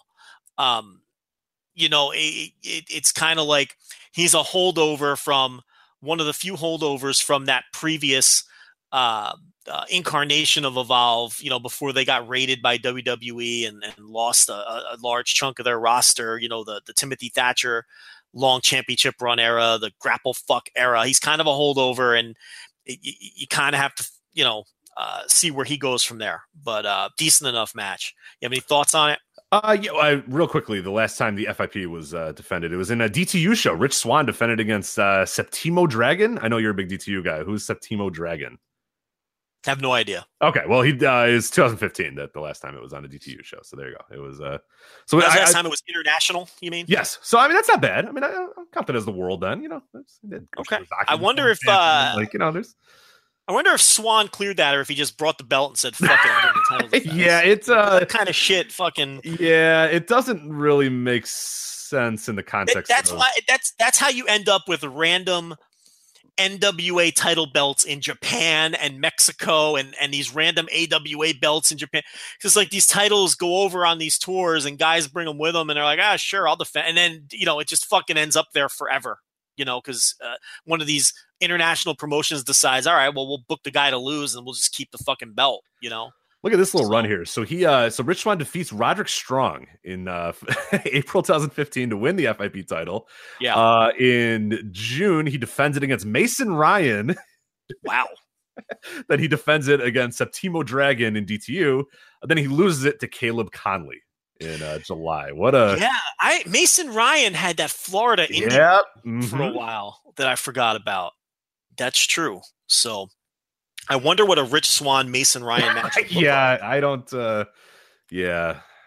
don't. I think I'm all right, but that's perversely I do want to see it. As far as the match, there wasn't a ton that I really. I mean, I think what you're getting more from Theory now is kind of the character development. His in-ring still needs a little bit of work and a little bit of refinement or whatever, and that's why I think that Freddie Yehi was a good opponent for him, because it was going to work kind of slow. It was just going to kind of be. But what you're really looking at out of Theory is that presence, the ring presence, the character development, and you got that in this match. He was cocky and collected the entire time or whatever, and that's exactly what you want.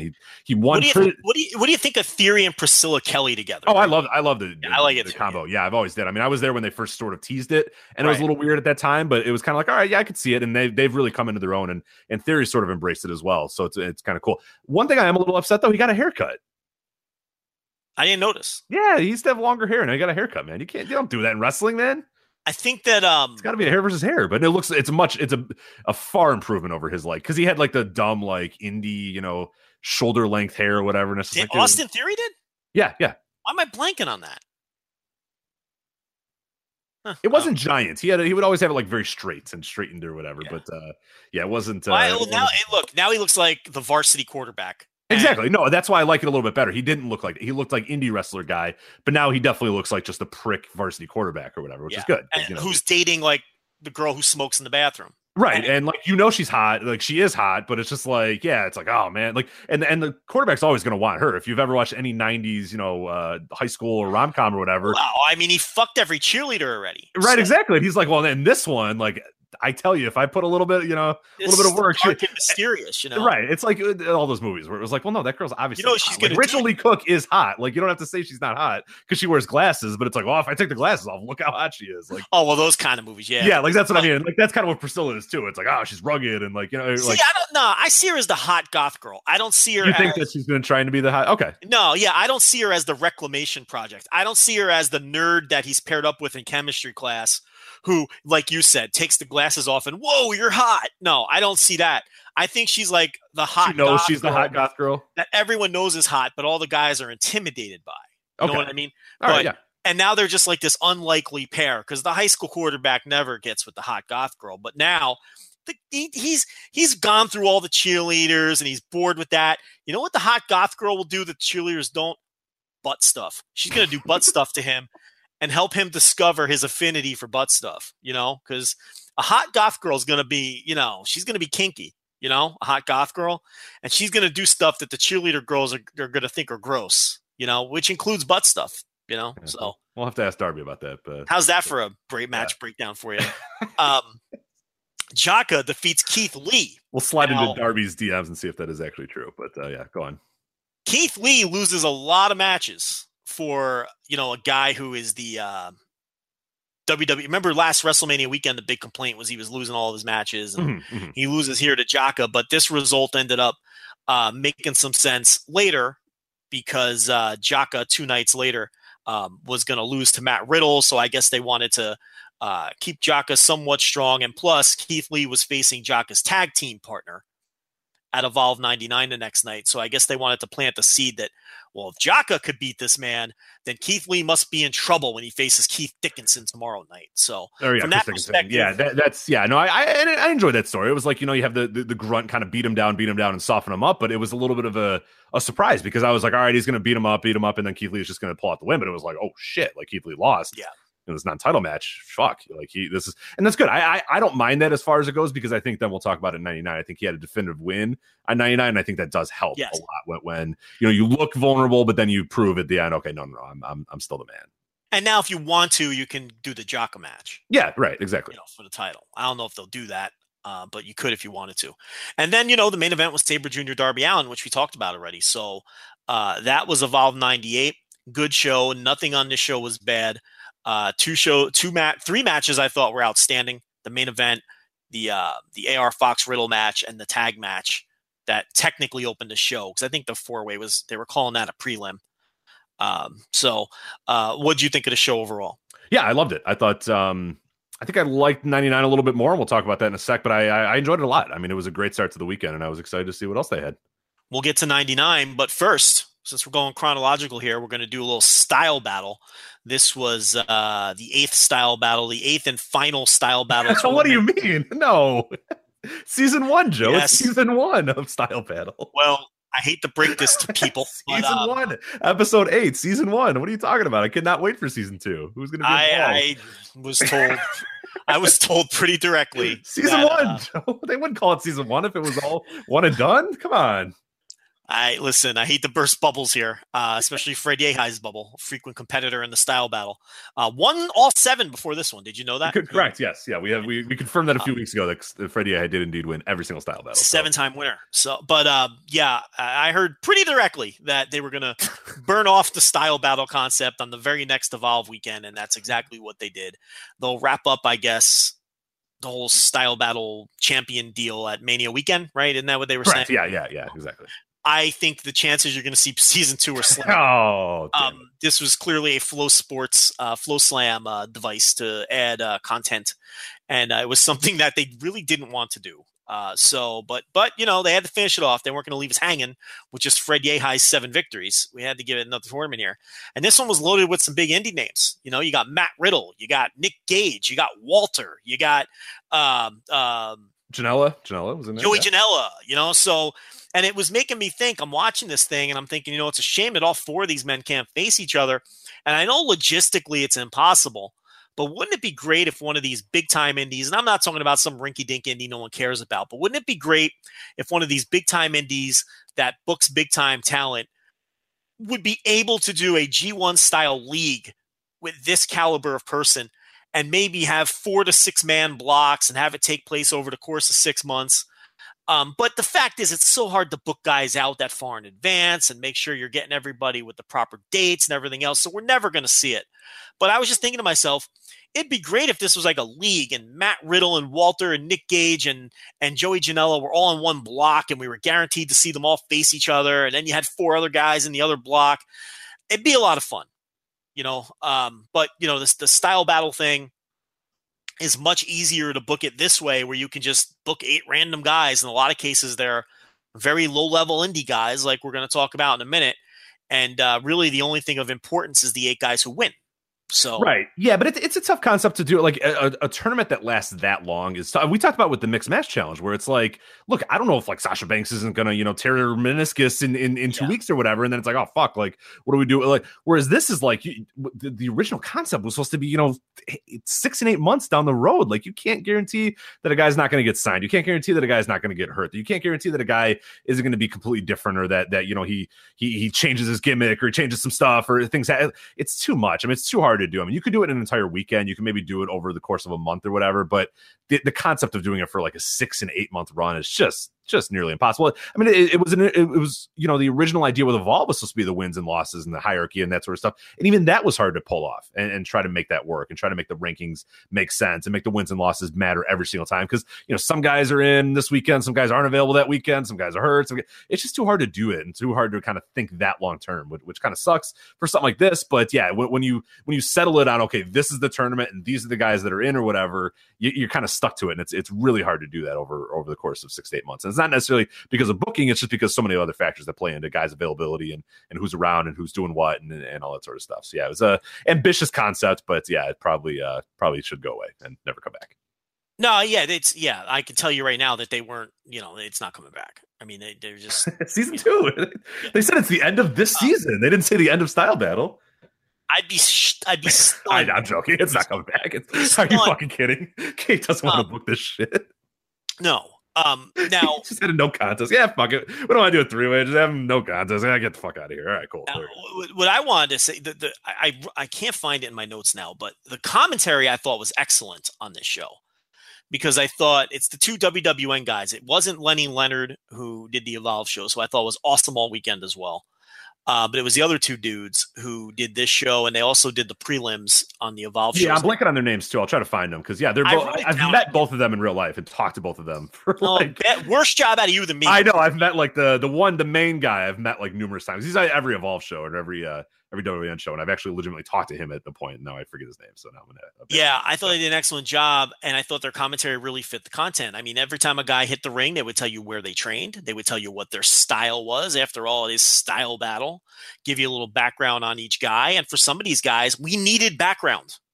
Okay, these weren't, Style Battle will dig deep with, case in point, the opener, Matt Riddle takes on a man named Rayo, who, it looks like an MCW product. I had no idea who this guy was. I knew nothing about this man. And after this first round match, I still know nothing about him, because it was about 30 seconds long. Apparently it was Matt Riddle's birthday. Rayo offered happy birthday to Matt Riddle and a hearty handshake, and then tried to do the old Pearl Harbor job in the middle of the handshake, which I thought was crafty. Tried to kick him in the gut and take advantage. And Riddle came back quickly, needed a face, and Rayo was a quick elimination as Matt Riddle moves on. Now, when you're doing an 8-man elimination tournament, some of the matches are going to go quickly. So, and this was a good spot to do that. So, yeah, exactly. Yeah. And Riddle, you could tell probably, I mean, he was going to obviously work a few matches on this night, worked the night prior, and was going to work 99. So yeah, it was perfect time for him to get in and out in 20 seconds and just go back and chill for a few hours. So next match from the Woods, KTB defeats Brody King. Are those the Woods outside of the TLB's house or no? Listen, maybe he's out there with Monty Brown and Wild. After how much I saw him this week, I wish her Hill Rod cousin would have shot him. Yeah, hopefully KTB crawls back into the Woods and doesn't come back out. Okay, yeah, I've had enough of KTB. Every time I'd look away, it was like KTB. I'm like, no, dude, go He away. wrestled 19 times this weekend, and if you've seen Kyle the Beast, because listen, KTB stands for Kyle the Beast, Rich. Okay, the man is a beast, which is why he's from the Woods. Is he the Beast incarnate though? No. Okay, that's Brock Lesnar, the Beast incarnate. Lesnar. He's a beast, but he has a reasonable first name. He's got it. He's Kyle. He's a beast, but he's Kyle. Right, but he's Kyle. But he's still got a government. He's still got that government name, because he's got to that's right. apply for a driver's license. You can't just be the Beast. They're not going to. He's like, I have face paint and bad gear, and I am the Beast. But my friends call me Kyle. It's nice, right? Yeah, he's Kyle the Beast. But when he orders something, they ask him what his name is. Kyle, right. he says the Beast, and they just look at him. Kyle, yeah, when he goes to Starbucks and get his coffee. This man is a 12-year pro, as pointed out in the commentary. Oh dear God, really? I didn't hear that. That's really now. I thought he was a 32-year pro because his gimmick is straight out of the 80s. So I thought maybe he debuted in IWCCW with Jumpin' Joe Savoldi and the Tasmaniac and TD Madison, and because why the hell at this point in time are you doing this cringe 80s gimmick, Kyle the Beast? I mean, what is this, Kate? From the woods? You hail from the woods? This is what you're going with? This is what we're going with, okay? And when I found out through the great commentary that he's a Gino Caruso trainee, Lake Hiawatha, New Jersey, it all made sense to me. Because all of Gino Caruso's guys have these cringe gimmicks. Because Gino Caruso, a nice man, I've met him. I have friends who've trained with him. He trained Kevin Matthews, which is probably he doesn't want to put on his resume, but he trained Kevin Matthews. He's got that school in Lake Hiawatha, New Jersey. I saw many super low-level indie shows in that building. Fat Frank, before Jersey All-Pro, used to run the original incarnation of Jersey All-Pro in that ECWA building ECPW building in Lake Hiawatha. But Gino Caruso is a nice man. He's done, early ECW work. He was a WWE TV jobber for a while, a good, solid veteran hand, all those things. But he learned wrestling in the early 80s. He was friends with people like Jimmy Snuka and Kodiak Bear and Metal Maniac. And he still trains and teaches people like that and gives people these gimmicks. And maybe KTB, but I can't, maybe he's decent. I cannot look past this 1980s bullshit. I cannot. You can't tell me you hail from the woods. You can't have this horrible gear. You can't wear face paint and scream into the heavens when you're being announced on the same show where I'm watching Matt Riddle and Walter and all of these. It doesn't work. It doesn't work. It stinks. It's cringe. Yeah, Kyle the Beast and Nick Gage being in the same locker room at the same time. Yeah. You know what I mean? And here's the thing. He wasn't the worst guy on this show. No, he was like... Where did we bury someone on this show? He was maybe top half of the guys. Yeah, it's... Because at least, to be fair, even though I can't be... I guess his work was fine. No, he was fine. I enjoyed that Brody King KTV. Stand out. Two chubby guys doing lucha moves. I enjoyed it. It was fine. Now, the wrong guy won. Because this Brody King, I've never seen this guy. He's a West Coast guy trained by Rocky Romero. Okay? And he looks like if you were Tommy End for Halloween. Me personally, or anyone who's okay, because I'm in a little bit better shape than Brody King, but not much better. And to be fair, Tommy End is in a little bit better shape than Brody King. Tommy End is not exactly a physical specimen, but the difference is Tommy End has credibility. He presents himself as credible. Now, I'm not ripping Brody King. I'm going back to ripping people like Kyle the Beast. It's like, if you're going to have a gimmick like Kyle the Beast, you better be the fucking shit between those bells, or I cannot take you seriously. This Brody King impressed me. This guy's like, I don't know. He looked enormous on this show, but we talked about it with Paro. I don't know. He's probably at least 6'3", 6'4", though, right? This Brody King. I think so. Yeah, I don't know the exact height, but yeah. He's a big guy. Like, he probably weighed a good 265, somewhere in that range. And he's doing dives and he's doing these lucha spots. And I'm like, holy shit, this guy's pretty good. He didn't get to do much in the 4-way the first night. And I was like, this guy should win. And then fucking the guy from the woods goes over. It annoyed me because to me, the wrong guy won. I think there could be something with this Brody King. He's a big dude. He looks intimidating and he's got some agility for a big guy. Yeah, he does. Yeah, no, he was moving around pretty well. Yeah. But, so I don't know. I feel like the wrong guy won this, but it really, the optics were poor, Rich, when these two guys were introduced. Yeah, to say the least, the optics were not good. Brody King won me over. Kyle the Beast is never going to win me over until he gets a haircut, wipes the dopey face paint off of his face, gets some decent gear, and gets into the 21st century with his gimmick. I can't take it seriously. Yeah, I think Brody King, I'm trying to, he trained with the Santino brothers, but not the one, it's not that Santino that you're thinking of. It's California based. guys. They had mentioned Rocky Romero on the broadcast, so I don't know. That's why I went with Rocky Romero. Okay, yeah.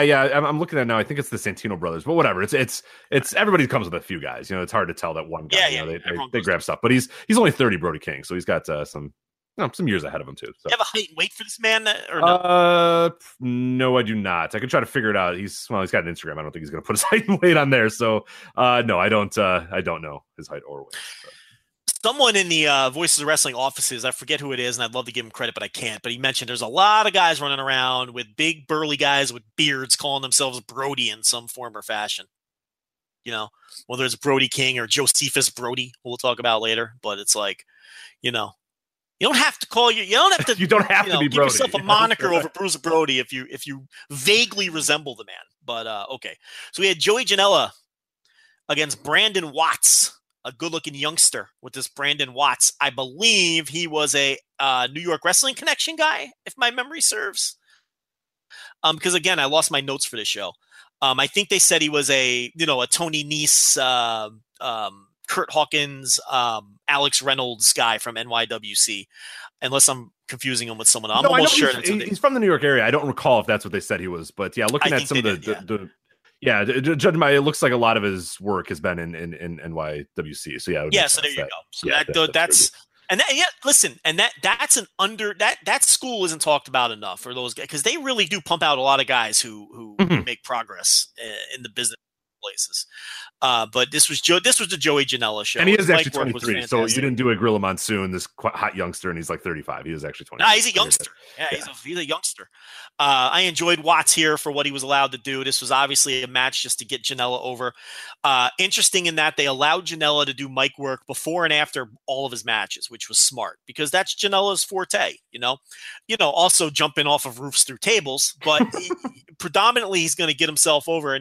And look, I was telling you about Joey Janela for years. He finally came out to the Chicago area. It took a while for him to grow on you, but I think he has at this point. He can be an acquired taste, but there's something there with Janela. He's different than almost everybody else out there,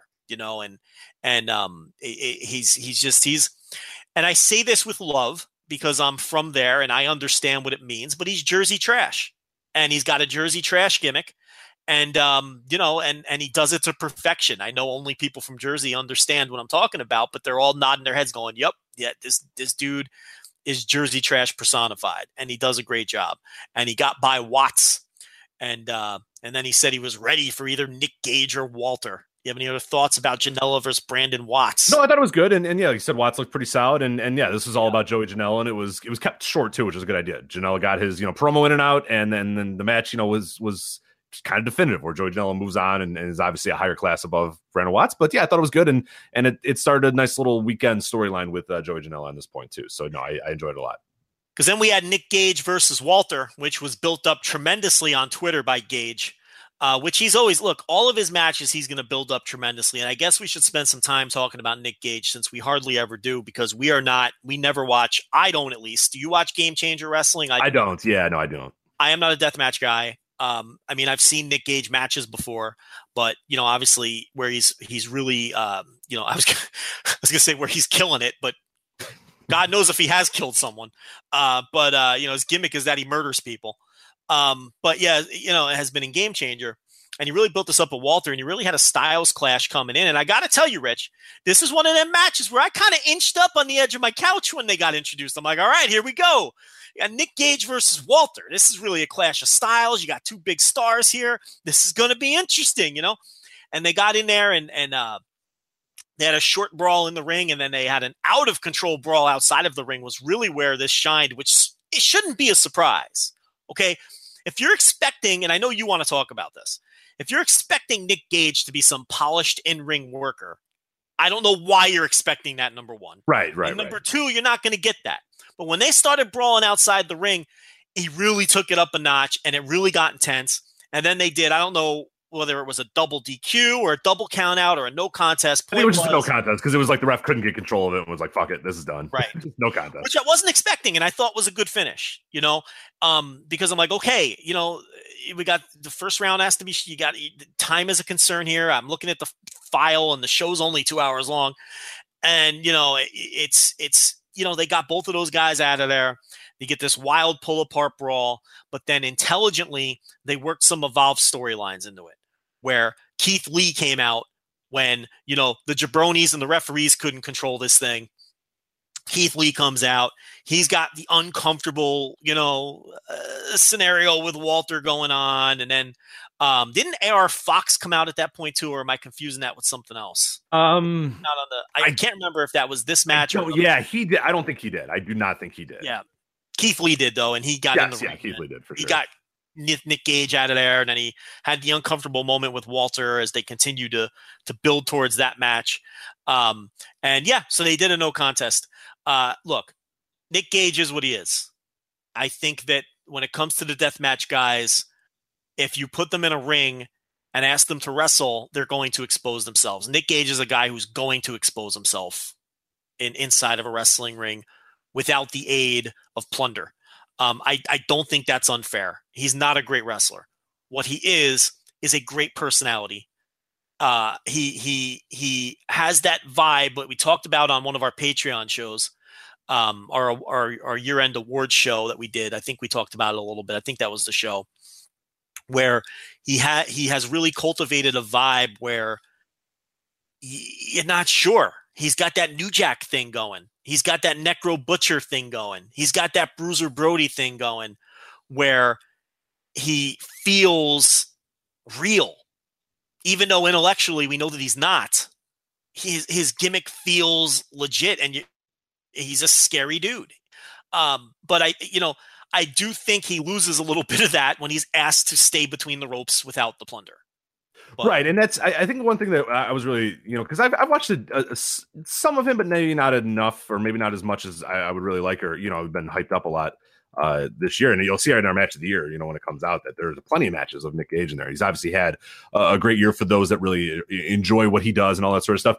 But regardless of what I think of him, or whether I think because bell to bell, you watch this match and you go, okay, you know what, you see this guy and maybe you haven't seen anything for him and you have no idea what the hype is, and you see this and you're like, he's just a guy, he's just an okay wrestler, he's fine, but then you see the brawl and you see how awesome he was at that. And then I think the part that most got me was when he enters the ring and there's just a different vibe about it. There's just a different seriousness. Like you mentioned that brawler thing where it's just like, all right, here you go. Like you said, kind of the edge of your seat thing. You have to stand up and look, because he comes out, he's swearing, he's spitting and just like, and the fans are attracted to that because it's different. And I think that's one of the cool things about him. One of the appeals that I think he has. If he was, in a world where there were a ton of guys like him, then maybe he wouldn't stand out that much. But in the current landscape of indie wrestling, he is so unique and so different. And especially on like this show, where you put him on Evolve or whatever, it's like, oh my God, like there's this guy, there's everybody else, and then there's this guy. Like everybody else is kind of doing their own little thing. Everyone's, polished wrestlers and this sort of stuff. Well, I guess,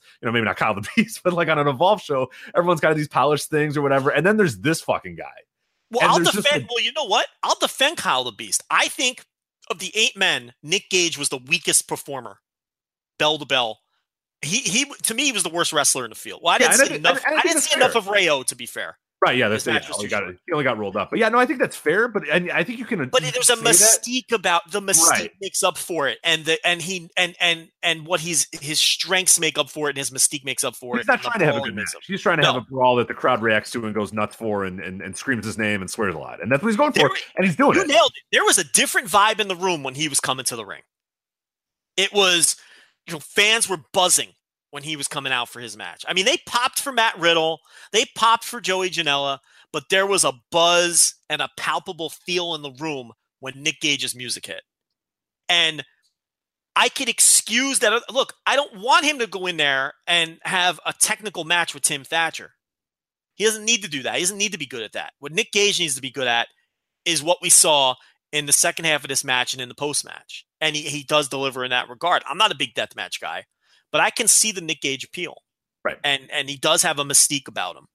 Yeah, whether or not I love him or I'm invested in it, people are. And that's, hey, then he's doing it right. If the majority of his fans, and when you're going to those shows, he's not coming out to crickets. I mean, those people we're going nuts. No. And yeah, like I said, you look at the match of the year and people see, I mean, he's obviously working for those people. So even if he's not my style or whatever, you can still, and I can still admit that, like, yeah, maybe it doesn't work for me, but it's obviously working for a lot of people, and it's pretty cool too. So, and it does work for me. I'm saying, Yeah, and what I'm saying is like when it doesn't work for me is like I'm not, it doesn't work for me in the sense that I'm standing going, okay, here we go, I'm ready for a good match, and it's like, oh, that was all right or whatever. But it is working for me because when he came out, like you're saying, you got to the edge of your seat, like, all right, here we go, like, and I watched every second of that match. Like you can't turn away. You don't know what the hell's going to happen next, and that's he's doing what he is trying to do. It's not like everyone's out there trying to have 5-star matches. He's not Kenny Omega going out there and trying to pop a Dave Meltzer star rating. I mean, that's we kind of lose sight of that too sometimes, where that's not what everyone's intention is in wrestling, and he's owning what he's trying to do and doing it quite well.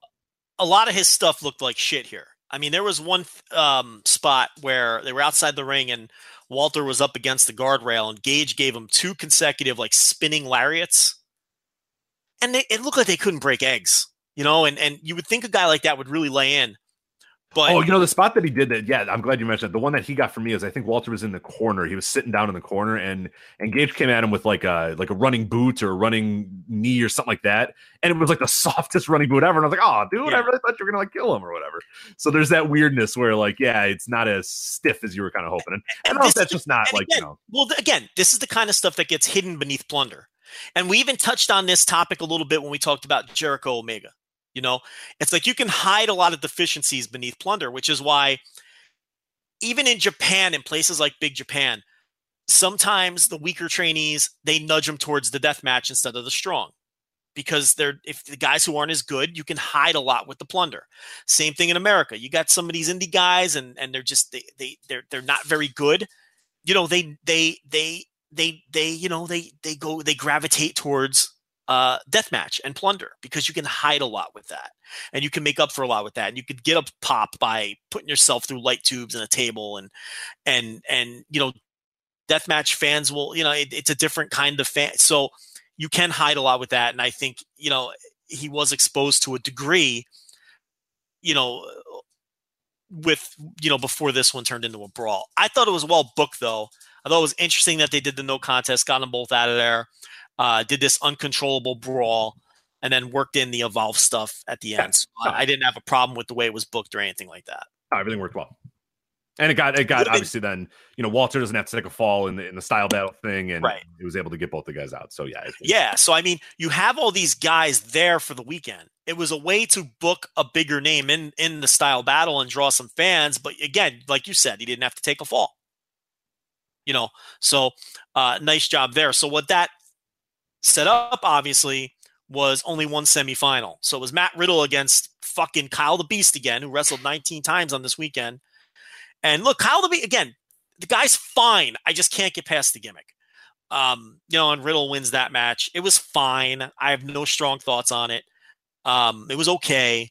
But the outcome was obviously never in doubt. And then that set up Riddle and Janela for the final, which I was excited about. But first, before that, we had some buffer matches, Rich. Yes, we did. We had Jimmy Lloyd. A very hyped Jimmy Lloyd. People say good things about Jimmy Lloyd. CZW guy, right? Is that where he does most of his work? Another Jersey guy.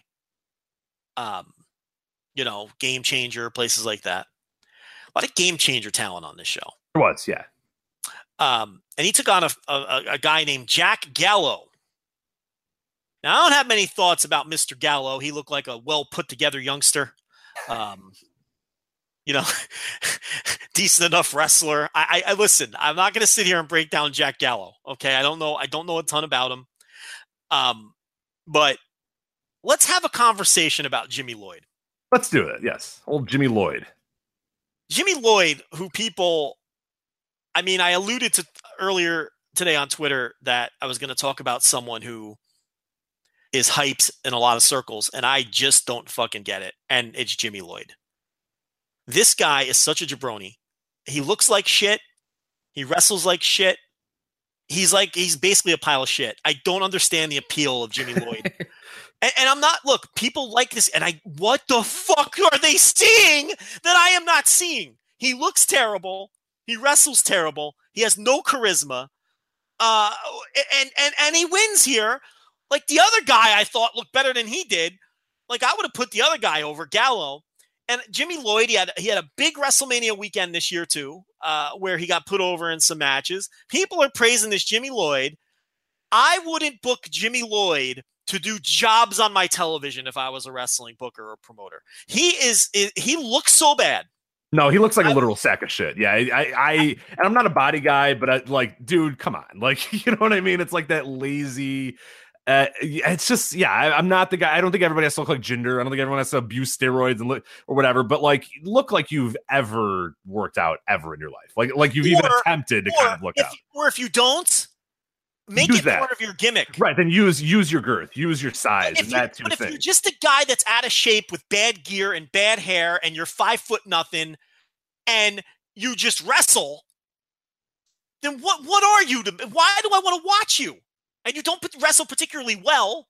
Oh, that's, I think, probably the bigger part is that he doesn't work well. Yeah, that was I haven't seen enough of him to make like a sweeping judgment, but what I saw in this, I was good. I've seen him, and he stinks.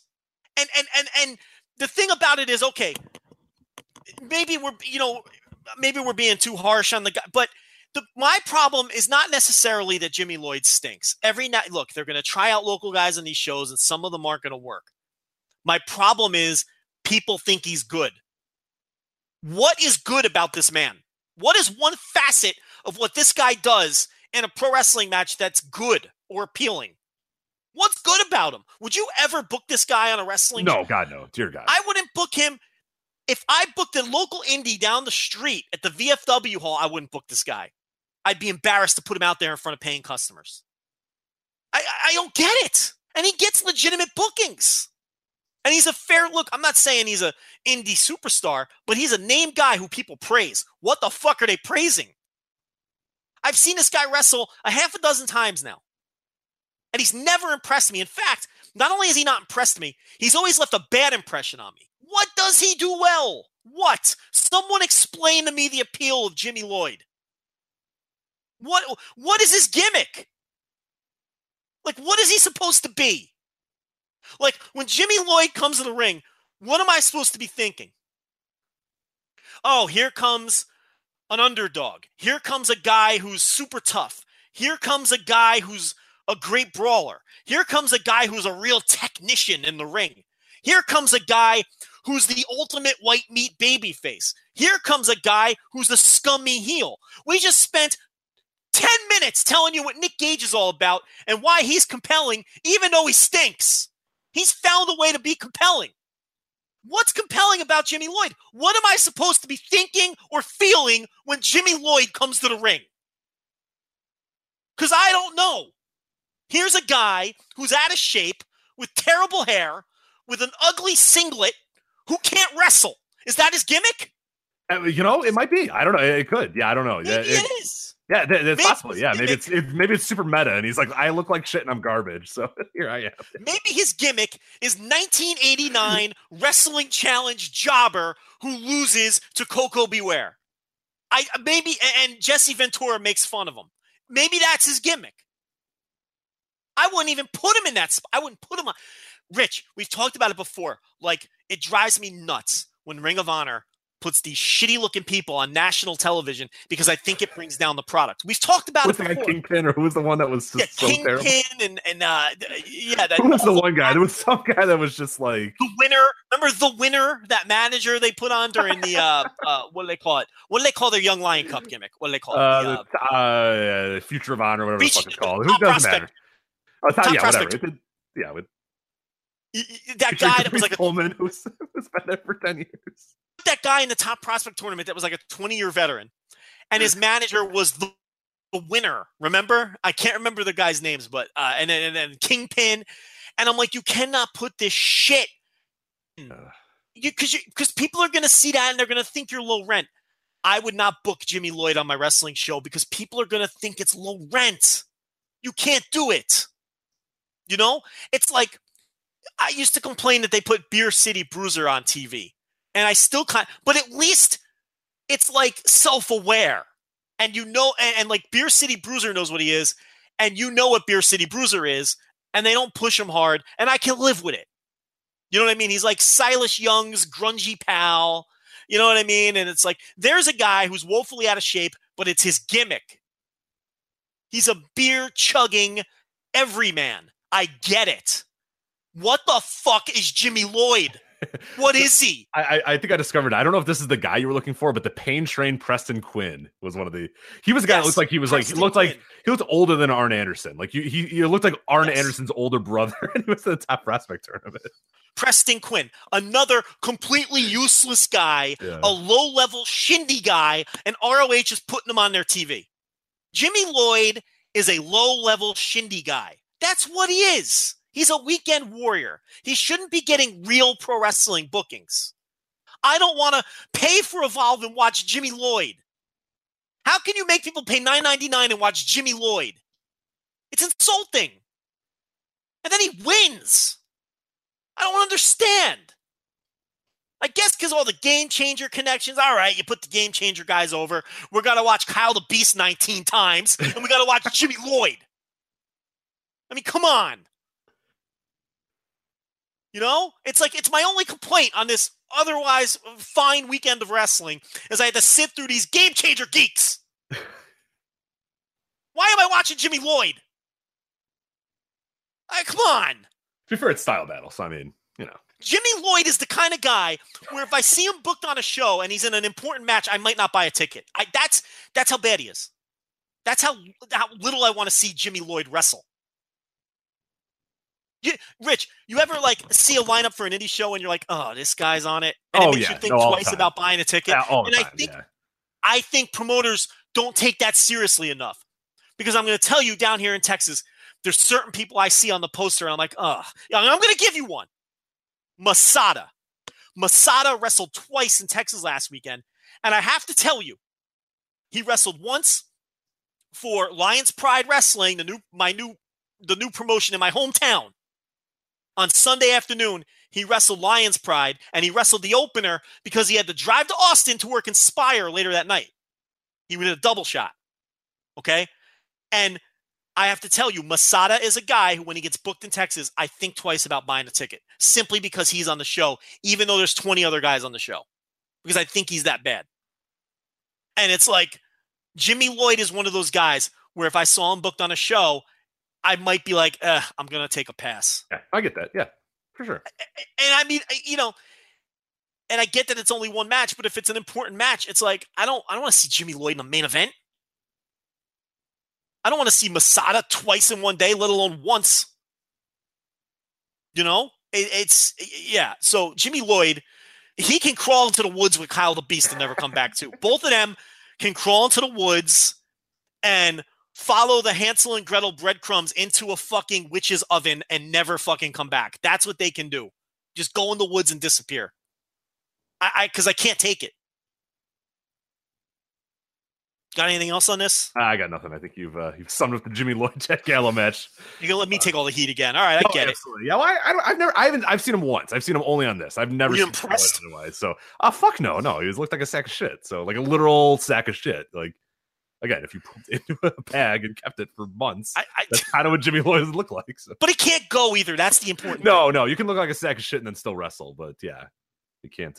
And people, I think another thing too that promoters underrate is, and again, like I said, I'm not a body guy in that sense, but every time I've watched wrestling with casual fans, every time I bring a casual fan friend or even a non-fan at all to a wrestling show, the first thing they always remark about is how the guys look. They don't want there's this thing where like you look like me and you're out there in this ring on this, and I'm not saying everybody has to look like Rich. Or everybody has, but you have to look like if I look like Jimmy Lloyd, I'd be a shut-in.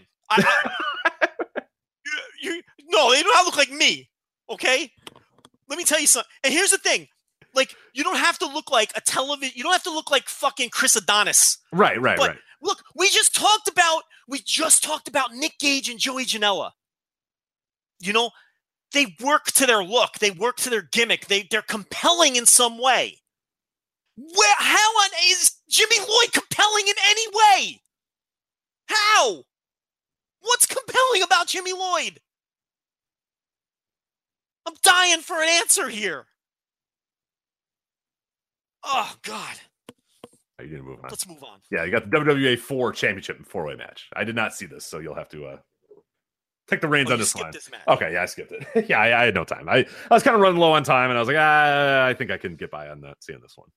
Okay, so these are 4 men that I've never seen. I don't think anyone's seen them unless you live in Georgia. Okay, it was Jason Vile, Jackson Vile, Alanis, James Bandy, and Liam Gray were the men's names. These are AR Fox students. And Rich, they wrestle just like AR Fox. Crazy fucking shit. This was good. I mean, look, it wasn't good in the sense that it was like some classic pro wrestling match. It was AR Fox good. It was like when AR Fox is wrestling on a WrestleCon Super Show and doesn't give a fuck about his body or any sense of psychology. Does that make sense? Yes, yeah. So he's going to do, a top rope shooting star press to the floor just because. Right. These four guys did some wild shit. There was a combo leg drop cutter spot, which I thought was creative by one of the guys. Sounds like Air Fox, yeah. There was a Tower of Doom brainbuster, which may or may not have been a botch, but it was a Tower of Doom brainbuster. There was copious no selling. There was just guys doing wild shit. There was a title change. Apparently, James Bandy was the champion coming into this thing, and Jackson Vile is your new champion. As a showcase match, it was very entertaining. It didn't go too long. It didn't go too short. It was a bunch of wild shit, and it was a lot of fun. And I'll watch any one of these kids before I'll watch Jimmy Lloyd ever again. I mean, there was something there, so it was a lot of fun. But yeah, they gave two little buffer matches here before the Matt Riddle, Joey Janela final. What'd you think of this? Matt Riddle wins Style Battle 8. And he will move on to WrestleMania weekend to face, I'm presuming, Fred Yehai, since Fred Yehai won the other seven times. Yeah, he'll have to do a 7-match gauntlet with Fred Yehai to determine the Style Battle champion. No, that was fine. I mean, it wasn't great. It wasn't wonderful.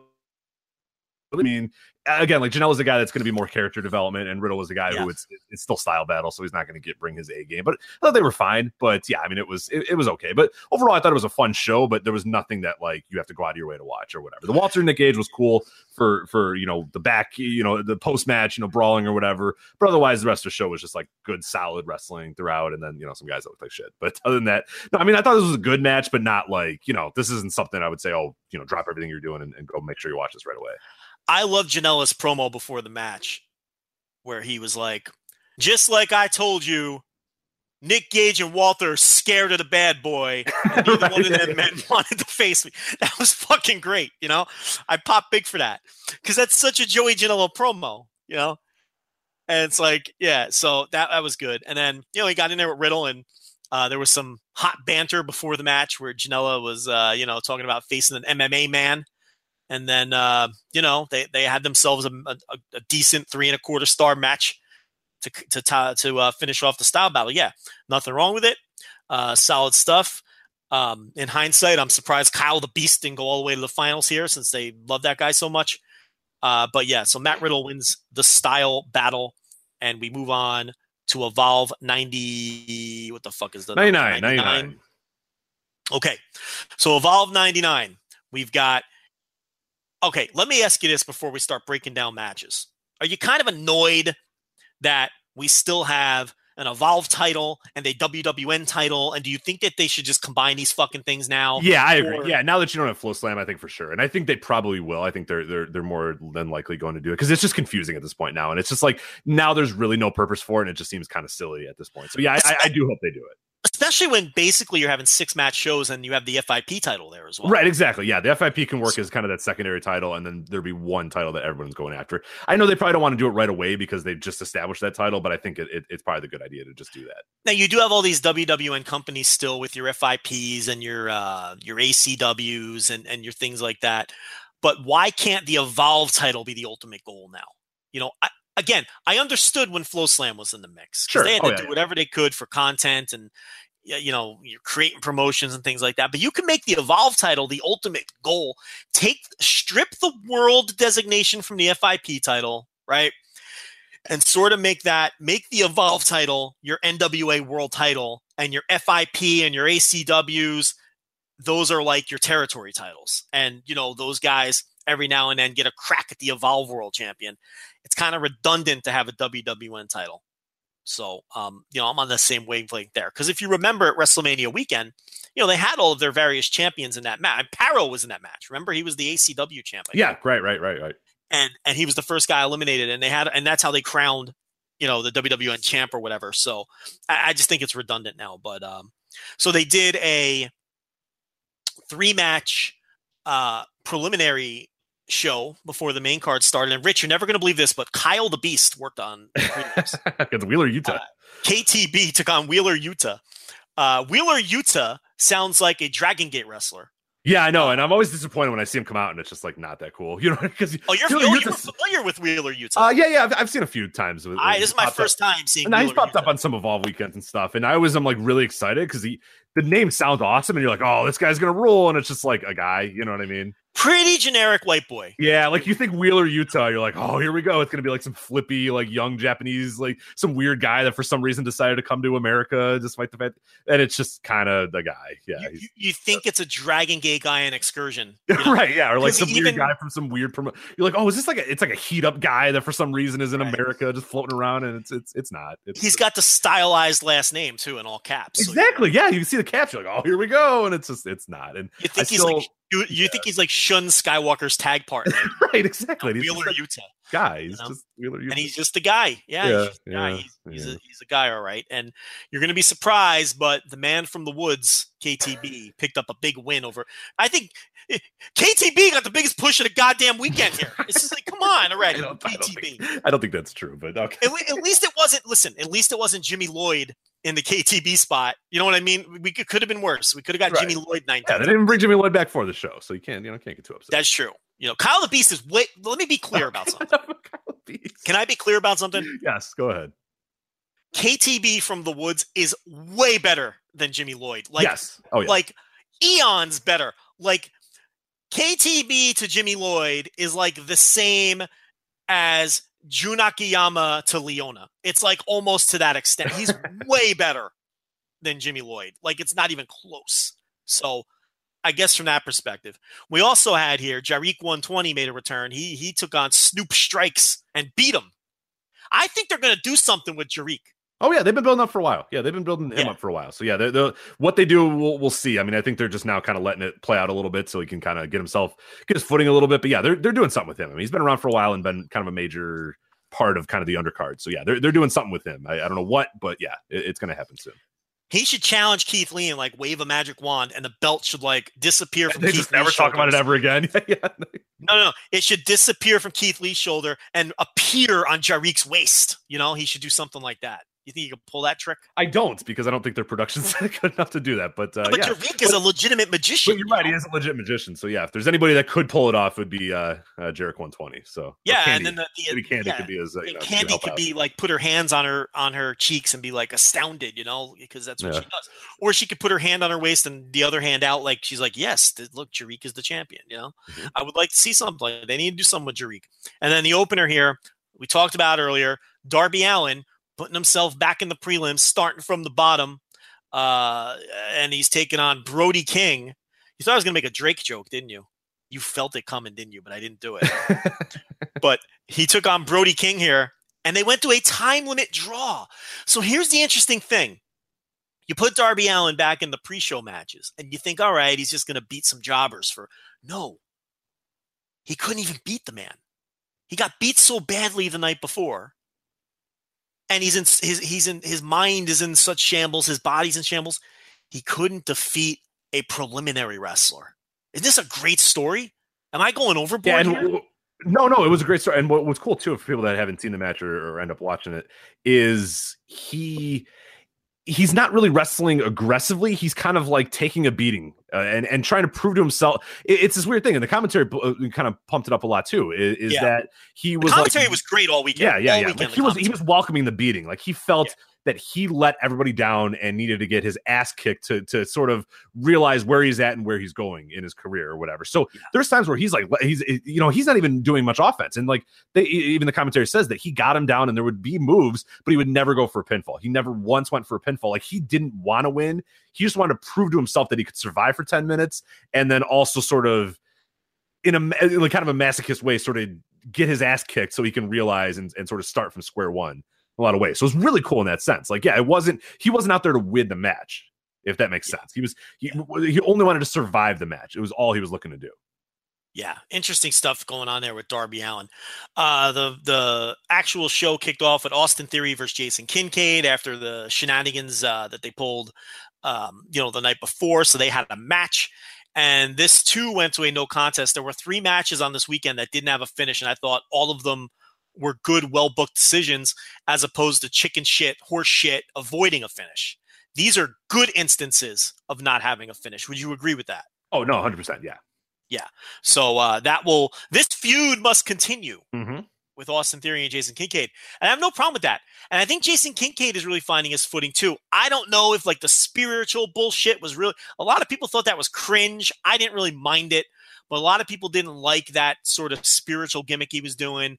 And he's got more of an edge now, and we're sort of seeing him in a transition. He's a very talented guy, and I wouldn't write him off. And I think this feud is helping all 3 of the principals involved: Austin Theory, Priscilla Kelly, and Jason Kincaid.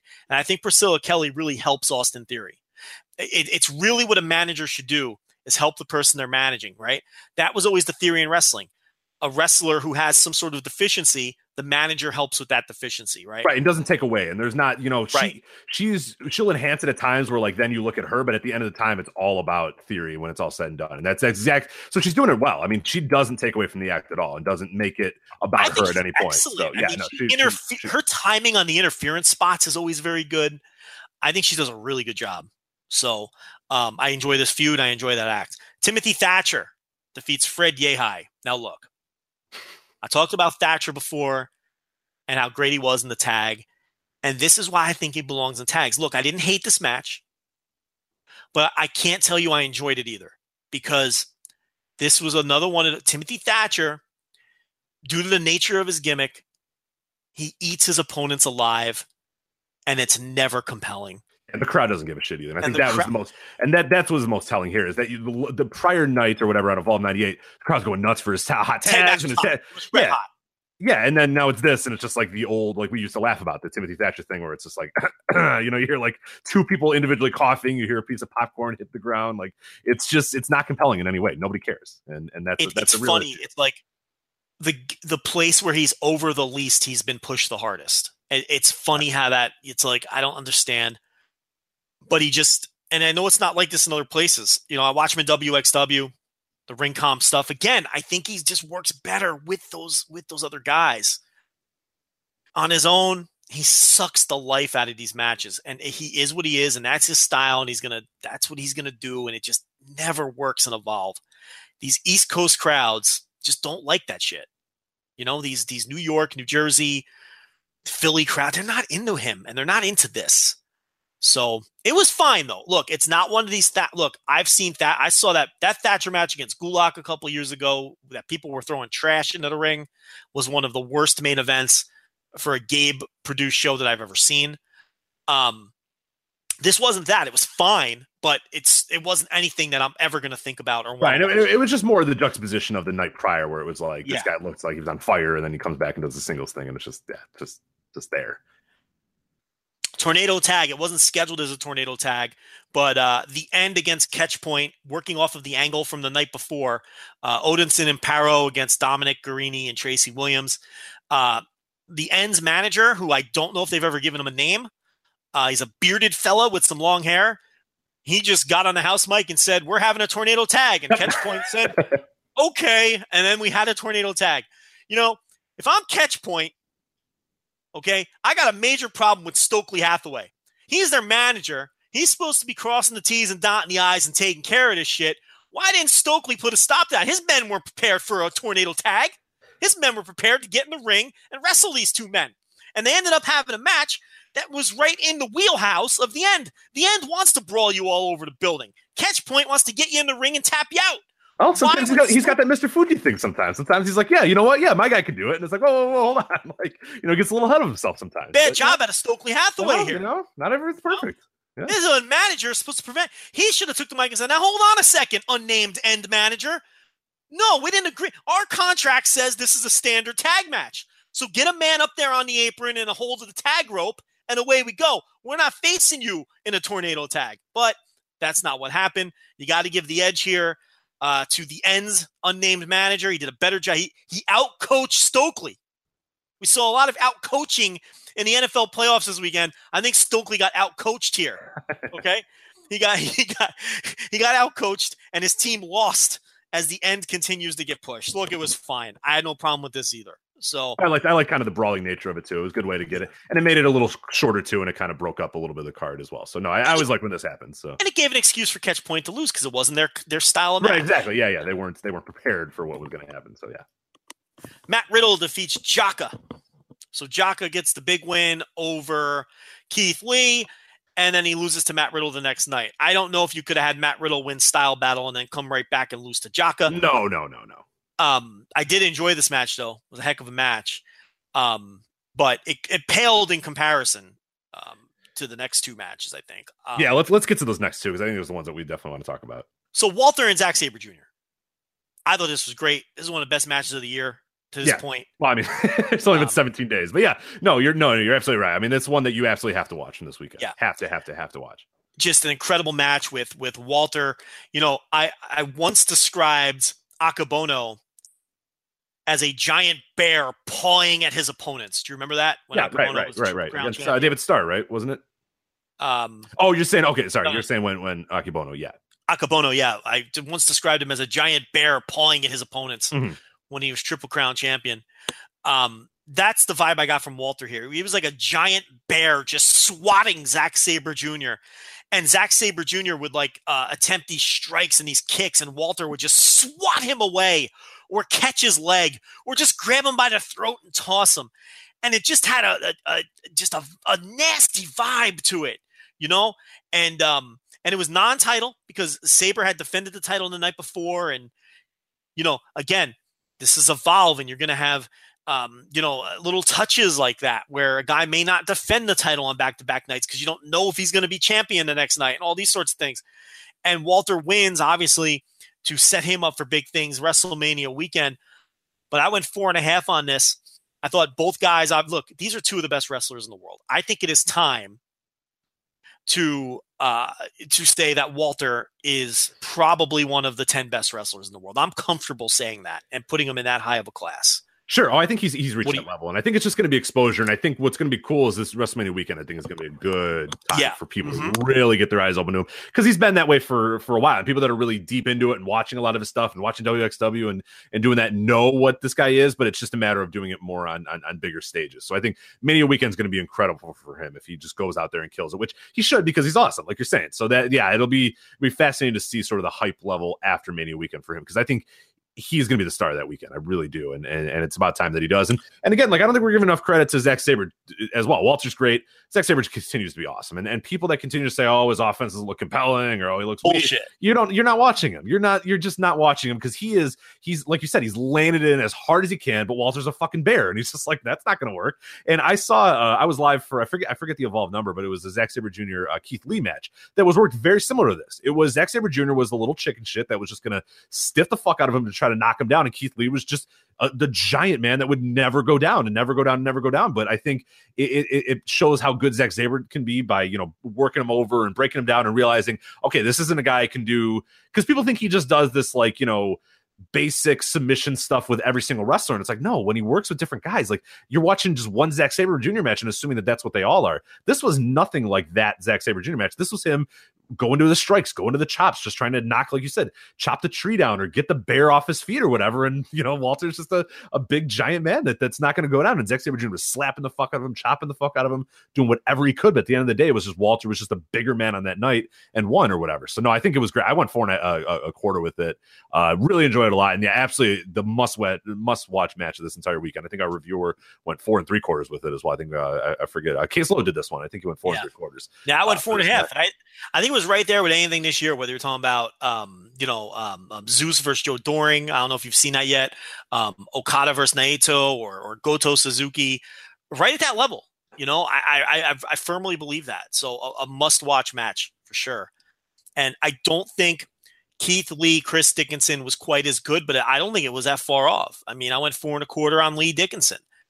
And what I really loved about Lee Dickinson were the final moments where Chris Dickinson up and he was on the verge of putting this big man away, and he's doing these primal screams. And then Keith Lee just pulls that big, whatever he calls this finish out of nowhere. And the ring literally bounces, and he's bouncing on top of Dickinson and just crushes his dreams. One fell swoop. I thought that was such an awesome finish, because Dickinson doesn't come out of that looking any worse than he did coming in. He gave it his all.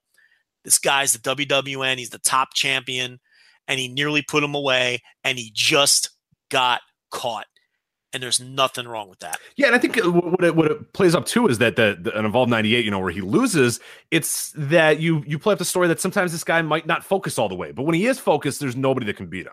He's as good as it comes with Keith Lee. But, sometimes, against Jaka, non-title, not the main event or whatever, maybe he let his guard down a little bit and lost or whatever, which is a cool story. It lets you know that when there are matches where he can lose, he's not this unbeatable monster, but he's that much better. When he's focused and ready and wants to win and knows that this match is important, he can lay out and beat you.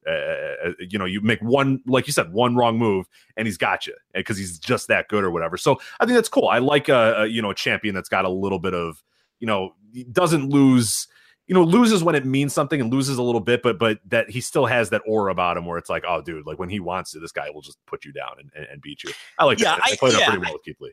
Yeah, I think the Jaka match was just old school booking saying, hey, he's facing this guy's tag partner the next night, and we're showing that he's vulnerable. So there's exactly. Yeah, right. That's all. And I mean, that's just old school booking. So there's nothing wrong with that. And what this does now is we've got Keith Lee, Zack Sabre, Walter, and Matt Riddle headed into WrestleMania weekend. You could throw AR Fox in the mix, and there's a lot of creative things you can do with all those pairings. And those are all matches that have been built that I think we would all love to see. And then we'll see where the dust settles after WrestleMania weekend. Now, is that the way it's going to work out? Is Evolve 100 going to be in New Orleans? They're not doing nothing in between, I don't think. I don't remember now. Let me check to make sure. But if they are, it's an awful long time to wait. But not as long as you think. I mean, end of March, right? Because no, you're right. They're doing some 100. Yeah, 100 is February 14th in Queens. Okay, so they do have another weekend. So yeah, they're running mid-February, and then they'll wait until obviously, and then late March after that. But so you could do a couple of those matches in February before you set up whatever. Now, look, it looks to me like Walter Keith Lee is the big match they're setting up for Mania weekend. It looks like that way to me. Mm-hmm. No, I would agree. Yeah. So from there, I guess I don't know. You want to do Sabre Riddle WrestleMania? I don't know what you want to do, but AR Fox in the mix, but those are the kind of big names you're going to see. Yeah, well AR Fox after 98, he challenged Keith Lee, so he's getting the title shot at 100. Is Keith Lee versus AR Fox, so he's getting that one. And then obviously they won't say what's going on the next one. AR Fox is not winning that title. Keith Lee is holding it. No, he's not. Weekend, yeah. So, but that's an interesting match. No, for sure. Yeah. And AR Fox is kind of that long, and he even said it, I'm Mr. of all, I've been here forever. I was the day one sort of guy or whatever. That's my title or whatever. And this is what was cool. There was a lot of guys who sort of said that, hey, this is, you have Joey Janela who cut a promo and said, I don't know why you guys don't use me more, like, kind of fourth wall thing or whatever, which was cool because it's not, it's not done that much. You have Matt Riddle saying, I'm Mr. WWN or whatever at the end of, his matches or whatever. And then Keith Lee is like, well, you can say whatever you want, but I'm the champion. And then AR Fox also says, well, I've been here since day one. So there's a lot of people vying for that title of the man or whatever. So kind of cool in that way that they're kind of, trying to get a little bit of, everyone's sort of jockeying for position at the top or whatever. And like you said, that's what works, and that's classic Ring of Honor would be, a lot of these guys in the mix, like who is the guy, who is the man or whatever. And you would leave this weekend going, hey, there's a few guys that could really stake a claim to it. And that's cool. That's when you can do that, you're firing on all cylinders. Yeah, for sure. So yeah, look, the funny thing is, usually on an Evolve weekend, you're like, oh my God, there were 19 4-star matches. Look, I only had 4 matches that I would call, excellent matches, 4 or 5, but nothing was bad. And the booking was so good that I think this was a enormous success of 3 successive shows, and Style Battle's kind of a diversion. That doesn't have to be awesome. I thought Style Battle was a well-booked show from start to finish and a perfect buffer between the other two because I did watch them all in order. I tried to watch them in order and I did just for continuity's sake. And if you're on the fence about these, I would go watch them all. and just skip Kyle the Beast, all 19 times that he comes up, and you're going to be doing all right. I thought this was good stuff, and I'm pumped up. I'm pumped up about what they got coming up in February now, and then what they do WrestleMania weekend, which I will be in New Orleans. This is those things where you want to be hot going into New Orleans because there's a lot of competition. So, and you're going head to head with other promotions. And look, maybe a weekend like this, and if they have another good one in February, that earns the Joe Lanza ticket. Right. Yes. It's clear your schedule. It's all WWN this week. Yeah, that'd be fun. And it's like that might earn my ticket when it's like then it becomes an easy decision. Maybe I'm like, forget you, Wrestling Revolver. Evolve is hot right now. Well, not like I'd ever go to Wrestling Revolver. I was going to say. It's like, but it's like you get the idea. Is that one doing the pancake one again? I forgot who did the pancake pile drivers and pancakes last year. Yeah, I forgot who it was, but yeah, you got to do that. Or maybe it was Revolver. One of them did that because maybe it was Revolver. No, it was Revolver. I think. Yeah, a little 10 a.m. pancake and pile drivers. But that's a good example. Like Revolver, it's just going to do sort of dream match things and whatnot. If I can get good matches with good storylines that I'm buying into, I'm obviously going to go to a show like that instead, So, we'll see who's hot going into Mania weekend because more than ever now, it's really very competitive and there's so many shows and it's hard to pick and choose sometimes. So any little thing can make a difference. Even Impact is there. And if you've noticed, they've sold a lot of their front row seats. They just can't sell any of the other ones. Mm-hmm. Yeah. And that just speaks to Impact with like these loyal, dedicated diehards that they have. Those people are day one buying every front row, and then none of the casual fans are buying a thing. So but they've sold like 70 total tickets, but they've sold all 40 of their front row tickets. You know what I mean? It's like this weird thing, but that's so Impact, and I wouldn't be shocked if that's like the final number or something similar, But yeah, there's a lot of competition. Mania weekend, and I think Evolve has a chance to go in hot if they deliver another good weekend in February. And speaking of tickets and buy-in, we do want to let you know that this episode of the Voice Wrestling Podcast, in addition to ZipRecruiter, is also sponsored by our friends at SeatGeek. And buying tickets to sports and concerts can be complicated and confusing, but there is a better way to buy with SeatGeek. SeatGeek is the smartest and easiest way to get tickets to every type of live event, whether you're searching for a last-minute deal, planning a beautiful night out, or just need to find the perfect gift. SeatGeek helps you find the best seats at the best prices, fully guaranteed. We've both used the SeatGeek app, and is by far the easiest way to shop for tickets with just a few taps. We can instantly find seats. I, as mentioned before, bought tickets to a Bulls-Knicks game on SeatGeek not that long ago. Pretty excited to go to that, but they make it simple and easy. They search multiple ticket sites, compare prices, and find amazing deals. SeatGeek grades every ticket based on value to help you immediately identify the best seats that fit your budget. Plus, every purchase is fully guaranteed, so you can shop for tickets on SeatGeek with confidence. Make SeatGeek your go-to app for finding deals on every type of ticket, from sports concerts to comedy and theater. Now, the kicker for our fans, Voice Wrestling listeners, get $20 off their first SeatGeek purchase. That's $20 off their first SeatGeek purchase. Just download the SeatGeek app, enter promo code VOW. Promo code VOW, $20. Just cold hard, $20 off your first SeatGeek purchase, no matter what. So make sure you download the app. Promo code VOW, $20 off your first SeatGeek purchase. All right. So speaking of tickets or lack of tickets sold, we have a few topics. We got the 205 Live upcoming house shows. We want to talk about that, or the empty arena match. Which way do you want to go? Or I guess Impact. We got lots of things running in no crowds. What are your thoughts on where we should go with this next few topics here? Let's do this empty arena match because I had to, with the emergency last week, I had to check out at a show and I didn't get to talk about what the NWA was doing next with you. You kind of handled that on your own. And I guess I covered it on Patreon, but I guess I should quickly tell, the larger audience, what exactly happened, because when I told people there was an emergency, our Twitter blew up, everyone hoping everything was okay. Everybody's fine. I'm okay. Brittany's okay. Her kids are okay.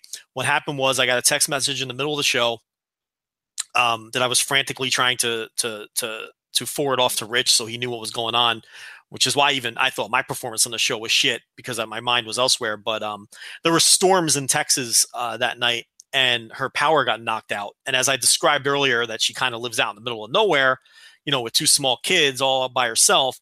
Obviously, I had to go out there and spend the night with her because they were a little shaken up that they had no power in the middle of the night. When you live out in the middle of nowhere like that, it takes forever for that kind of thing to get rectified. So they knew they were going to not have power, through the night. So I had to go, but everybody's fine. it wasn't, nobody's hurt and everybody's okay. So, thank everybody for, their well wishes and everything, but everything's fine. But anyway, so I didn't get the preview with you. So why don't we do that now and talk about that between Tim Storm and Josephus. From one perspective, it's nice to see the NWA having a match that isn't a title match, right? They're kind of doing things that aren't strictly, this match is for the NWA world title. No, this is sort of a grudge match. This was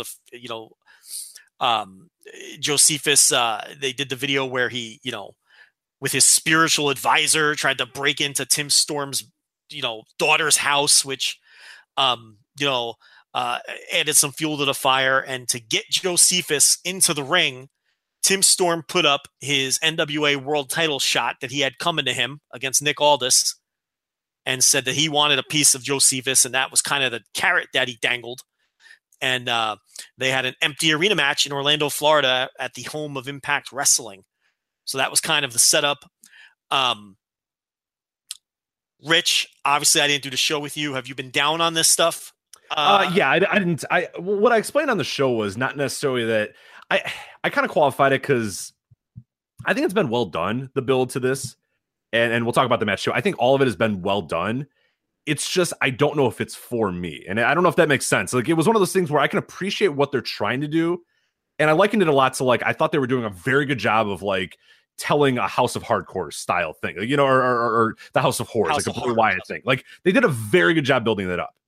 But it's not really what I want out of this. It's not really what I was watching the NWA for. I wasn't watching it to see mini movies with this character that really has no root in reality anymore. Like, Josephus is really kind of lost to he's just this character. He's just over the top. I don't believe, like, I can't suspend my disbelief that this wrestler went to Tim Storm's house, or, you know what I mean? Like, get the family involved in it, I usually turn off, because I'm like, that's not like the thing where, Stone Cold's invading Brian Pillman's house, or Randy Orton's beating up Stephanie at her house, you know what I mean? Like, stuff like that. I turn off from that because it's just not rooted in reality. It's just not, I don't want to watch that. I like the idea that these guys were larger than life characters once the bell rang, but that when the bell was over, they were just kind of these guys. And when Josephus, when they first came in, he was this college professor that was kind of, had a little screw loose. Like, once he turned into wrestler guy, then that screw would be loose a little bit. But now he's like riding around in cars and talking and like, so I lost a little bit of that, where it was just like I lost that realism factor that attracted me initially to the NWA,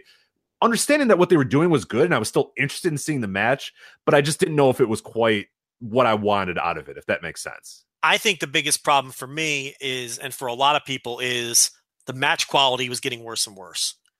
And in this era, more than ever, you got to deliver the match quality.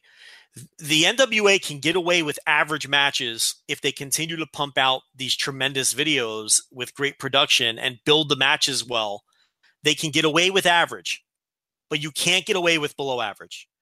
And the match quality was just slipping because Tim Storm is 50 years old. Nick Aldis is what he is. He's not good. And Josephus stinks.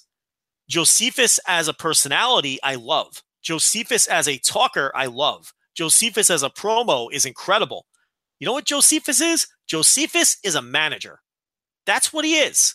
He's not a wrestler. He's a manager. He'd be perfect managing Nick Aldis or some other heel. But, once he wrestles, that's a big problem. And what the NWA is lacking is a real bell-to-bell workhorse who can go. They don't even need a super worker. They need good, solid veteran hands, and they can get by because the videos are great and the videos are compelling. And I get it that this Josephus stuff wasn't your cup of tea. I think a couple of the videos got a little corny for me too. And I really liked the human nature stuff that they did with Tim Storm. And look, we all know they got Tim Storm over tremendously. I thought this match, I maybe not as down on the build to this match as you were. Even though it wasn't necessarily in my wheelhouse either. I just think the matches themselves are the biggest weakness now. And after the second really horrible match, I think that's where a lot of people kind of gave up. I think the challenge for the NWA is going to look, I'm confident they can get anybody over. They got Tim Storm over. Nobody knew who the hell Josephus was, and they managed to get him over. Imagine what they can do with like no disrespect to any of these guys, but really talented people. Imagine what they can do. What could they do if they got a hold of a Joey Janela? What would they do if they got a hold of a Nick Gage, of guys who can get themselves over? And then you add in the Lagana element. What could they do with guys like that? What could they do with an Ethan Page? Well, because they had me interested. Like I was still in, even though I recognized that it was corny, and even though I was like, I don't really like this shit or whatever, I was still like, I got to watch this match. Like at the end of the day, you know what I mean? Like, even though I didn't want to see Josephus versus Tim Storm because I knew it wasn't going to be very good or whatever, but they added the element of the arena. They made it appear that it was not going to be a straight wrestling match. It was going to be kind of a brawl or whatever. And you know, at the end of the day, even though I thought it was corny and even though I thought it was kind of silly and I didn't like the direction they were going, man, when the first second that video was up, I watched it. You know, I was like, all right, cool. Like, you know, so it's like that weird thing where, you know, in my brain, I'm telling myself, I don't like this shit. I don't really like this. I don't like this.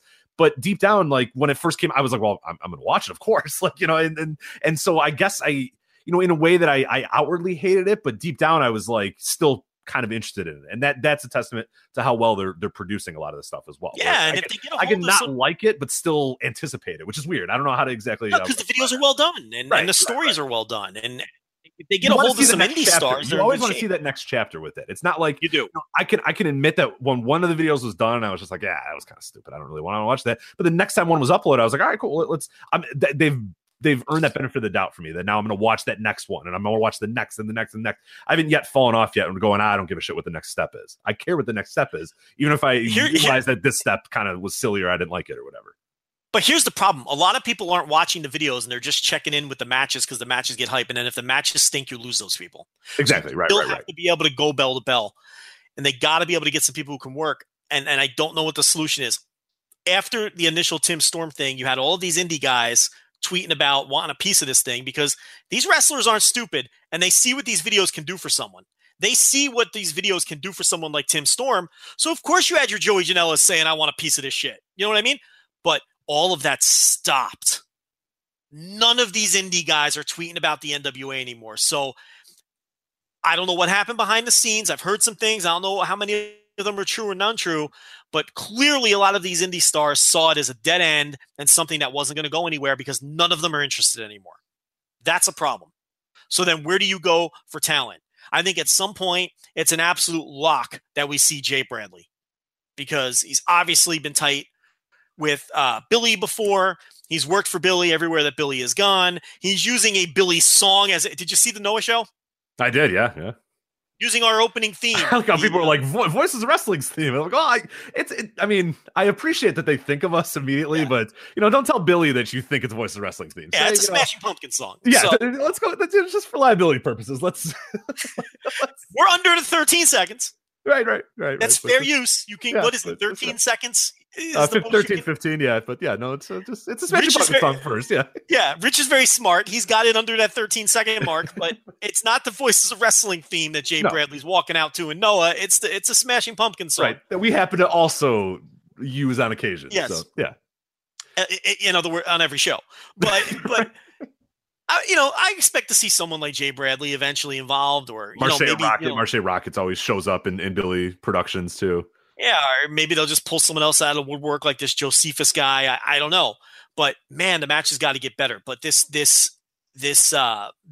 empty arena match, I had low expectations for it because number one, I hate empty arena matches. I think it's a dumb idea. I think it's a dumb concept, and I'm never interested in them.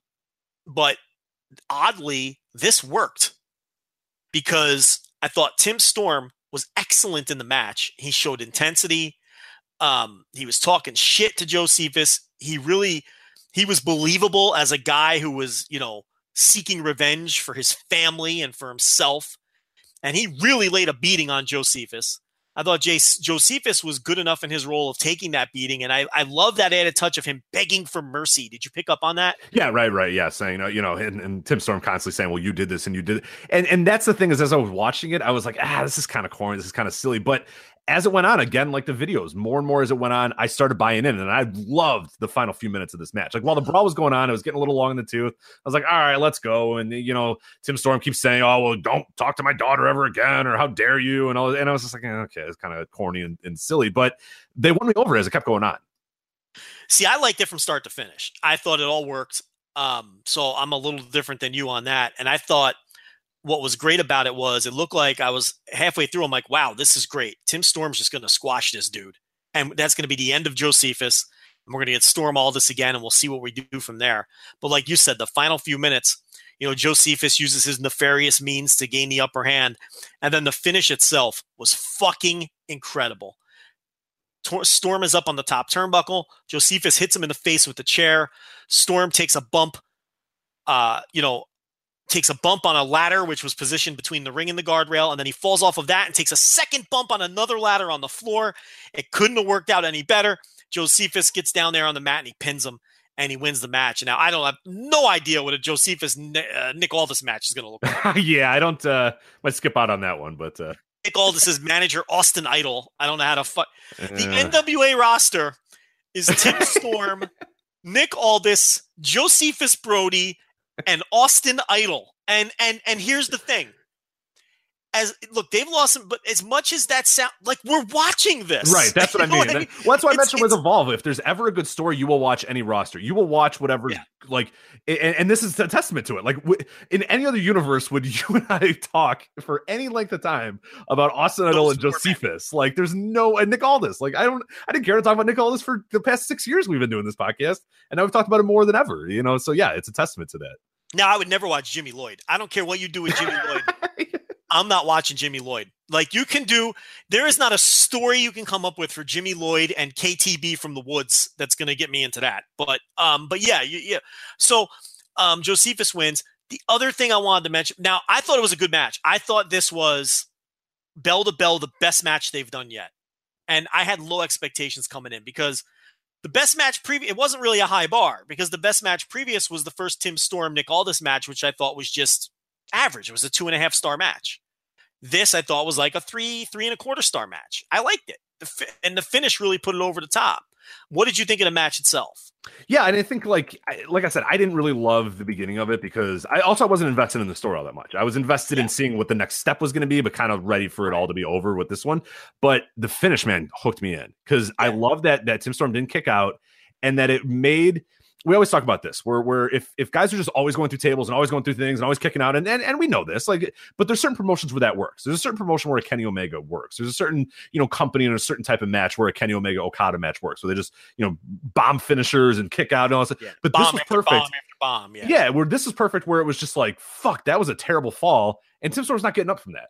Yeah. Because he's 50 and he has a cracked rib. Right. So it sold that sense of danger. Like, he worked his ass off. He worked his ass off and was brutal. But like that one spot, man, it really kind of fucks him up because he's an old dude and he's not in the best shape of his life. And you know what I mean? Like, so there's all that stuff where it was cool, where it was just that one spot that you needed, which looked great. I mean, it looked like it legitimately hurt him. I'm sure it probably did. Yeah. I'm sure he's feeling it the next day, but he didn't kick out. And it was just like, just enough. Because then if he kicks out, then it's like, all right, what do you do next? Like, and it was just like, this guy had it. He had it. But what I thought was cool too is it proved that throughout the match that Tim Storm was out of his element. That Josephus sucked him in to this empty arena. And this is when it was all said and done. I was like, man, I kind of like the story now when it's all said and done. It's because Josephus sucked him in. He fucked with his brain and sucked him into this match that wasn't Tim Storm's type. Tim Storm wants to be an in-ring guy. Tim Storm wants to be a classic, work, a body part, finish you off in the middle of the ring. But Josephus sucked him into this, and Tim Storm thought he had it and was cocky and throwing him down the steps and knocking him and doing all this sort of stuff. But at the end of the day, Josephus is better at that style, and Tim Storm got caught and was just like, fuck.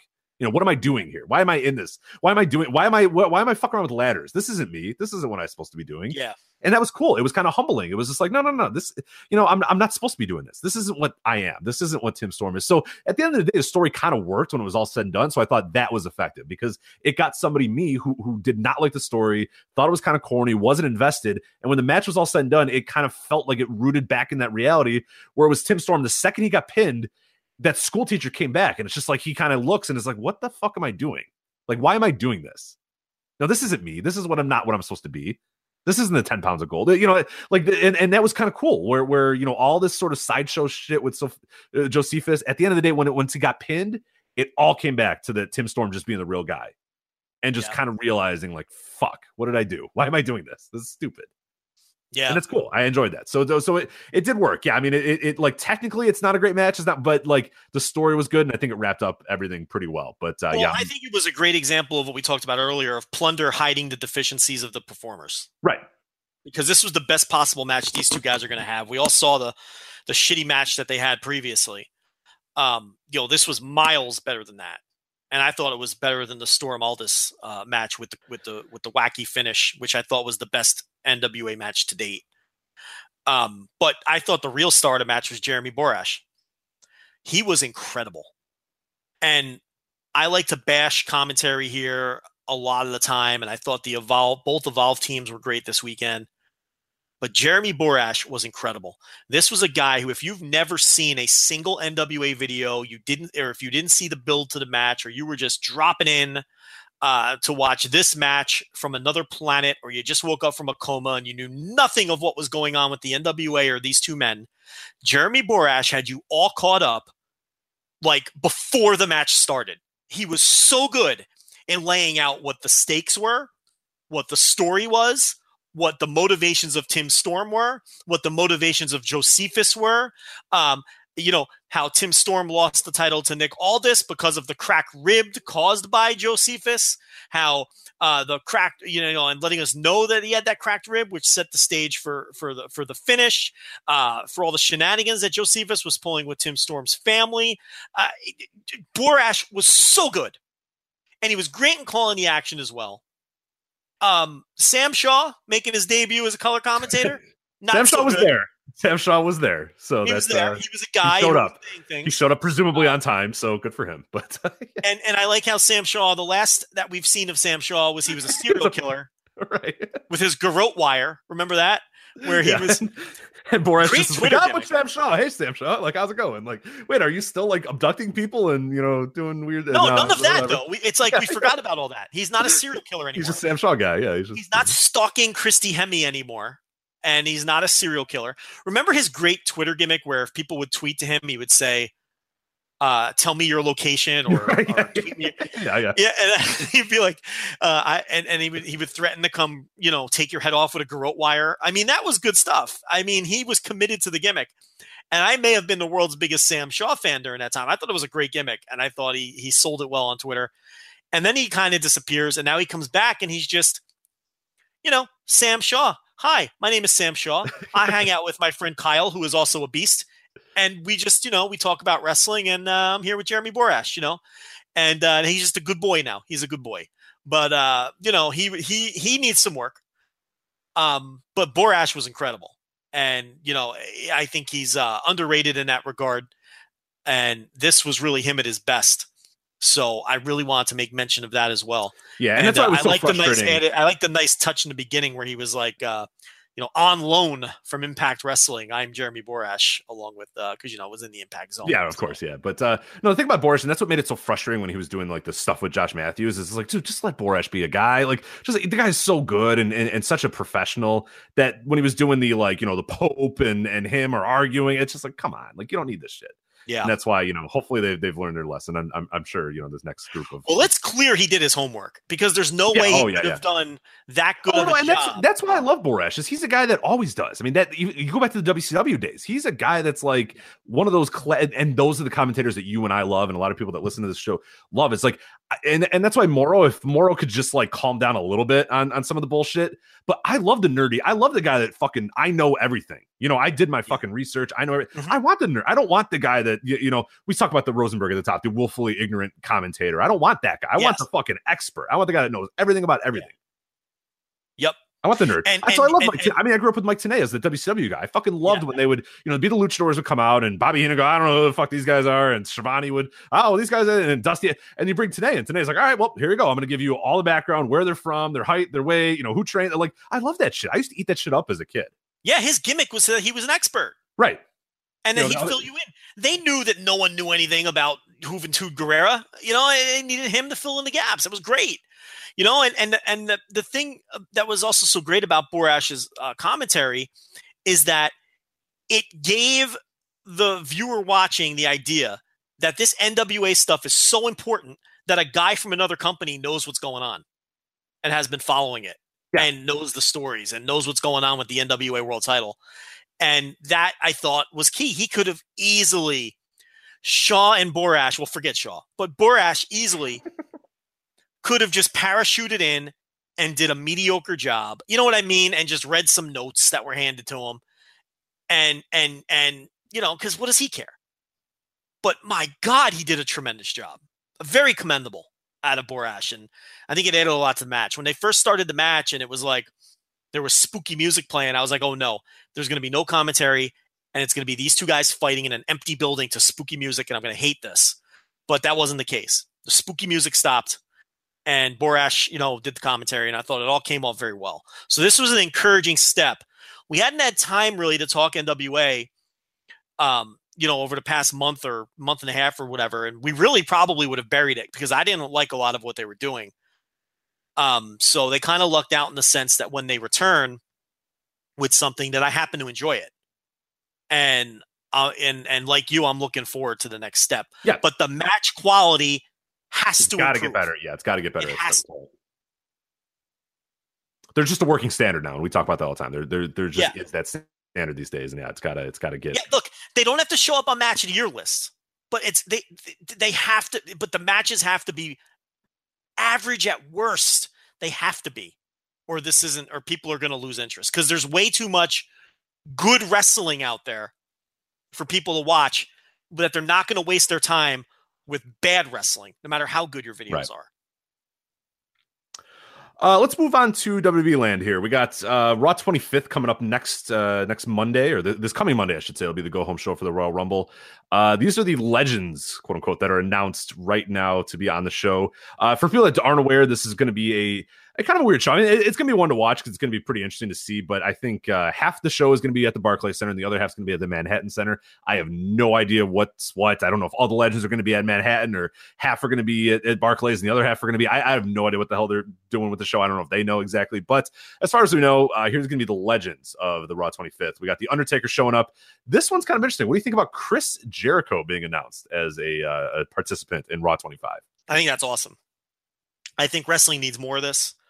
The best part is he's going to be like List of Jericho guy. You know what I mean? Like, you know, the New Japan character, it's not going to be, it's going to be like List of Jericho guy or like. I think you're right, but you never know. Yeah, I'm fascinated to see how it turns out. I would love for him to be in the Rumble. Wouldn't that be great if he's in the Rumble? Yeah, for sure. Why not? And then he goes back and wrestles Tetsuya Naito. I'm all in favor of wrestlers controlling their own destiny, especially if it, you know, and showing and Jericho's the perfect guy to be like, hey, you want me, Vince? All right, cool. Like, but here I got to do this too. Like, if you want me, you got to let me do this. And it's like, all right, well, he's fine. The ultimate freelancer right now. You know, he's like a worldwide freelancer, and it's I think it's a lot of fun. It's so much fun that this guy is working for the two biggest promotions at the same time, and I really hope he's in the Rumble. And if he's doing it, and here's the thing, and you know, we really should probably address this quickly. If he's sticking around and doing anything in New Japan beyond the Naito match, he's beating him. You know that, right?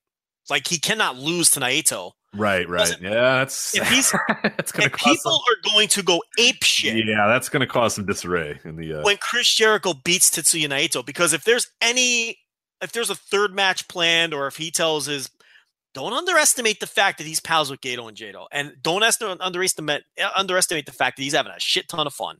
Mm-hmm.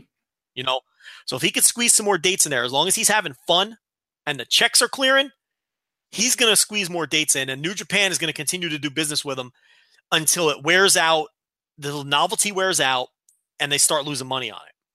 So I would not be shocked. Look, you know, I came on here and told everybody, my gut said he was going to stay in the company beyond Omega. He's done that. My gut is also telling me now that he's going to stay with New Japan in some capacity beyond the Naito match. If that's the case, he has to win, because he can't lose again. Because then you're getting diminishing returns on the value of people beating him if he keeps losing. So I think he beats Naito, and maybe this keeps Naito busy and out of the title picture if he does like a 2 or 3 match series with Jericho. Right. Do you think I'm off my rocker, or do you think I'm? Man, I didn't think he was gonna come back after one. I don't know. It's so hard to know with Jericho, because it's like he controls his own destiny in a lot of ways. If he loses, I think he's gone.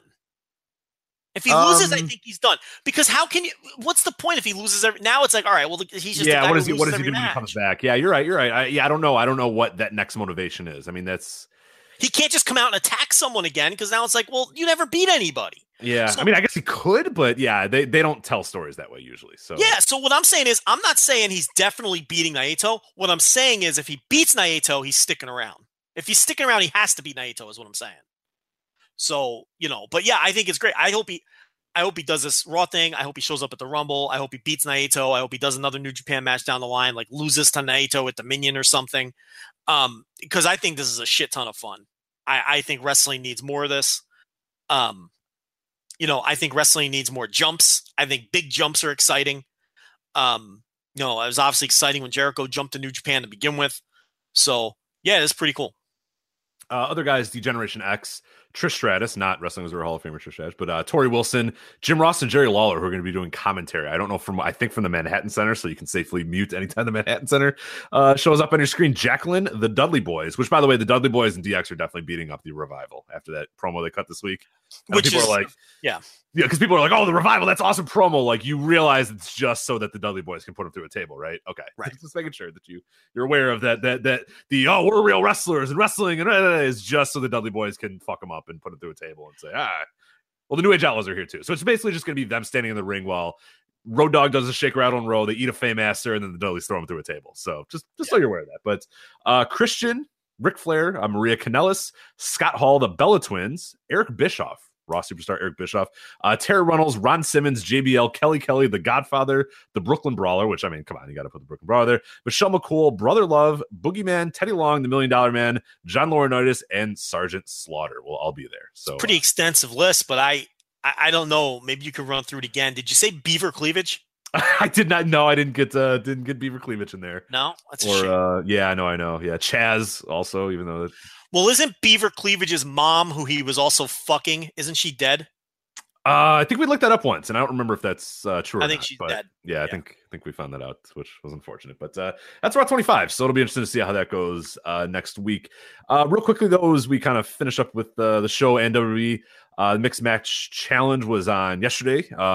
1.3 million views is what they have right now. As I said, it might be a little inflated, but we got reports that while it was going on, it peaked at 136,000 live. So 136K live viewers peaked at. I don't know if that's great, but it is what it is. What it is interesting though, and this will have to be what was the number that peaked at? 136. And that's from one of our staff members, Iron Man. Yeah. I don't know if anyone's ever officially that's the number that they're saying. Well, no, because no. Listen, he is our live view guy. He watched the live views. It peaked at 136. The company line is 150. That's not true. It was 136. I think that's important to point out because Mike pays attention to that stuff. Yeah, and that is a poor number in my opinion. That only 136 people checked this thing out as it was going. Like you said, the 1.3 million number on Facebook.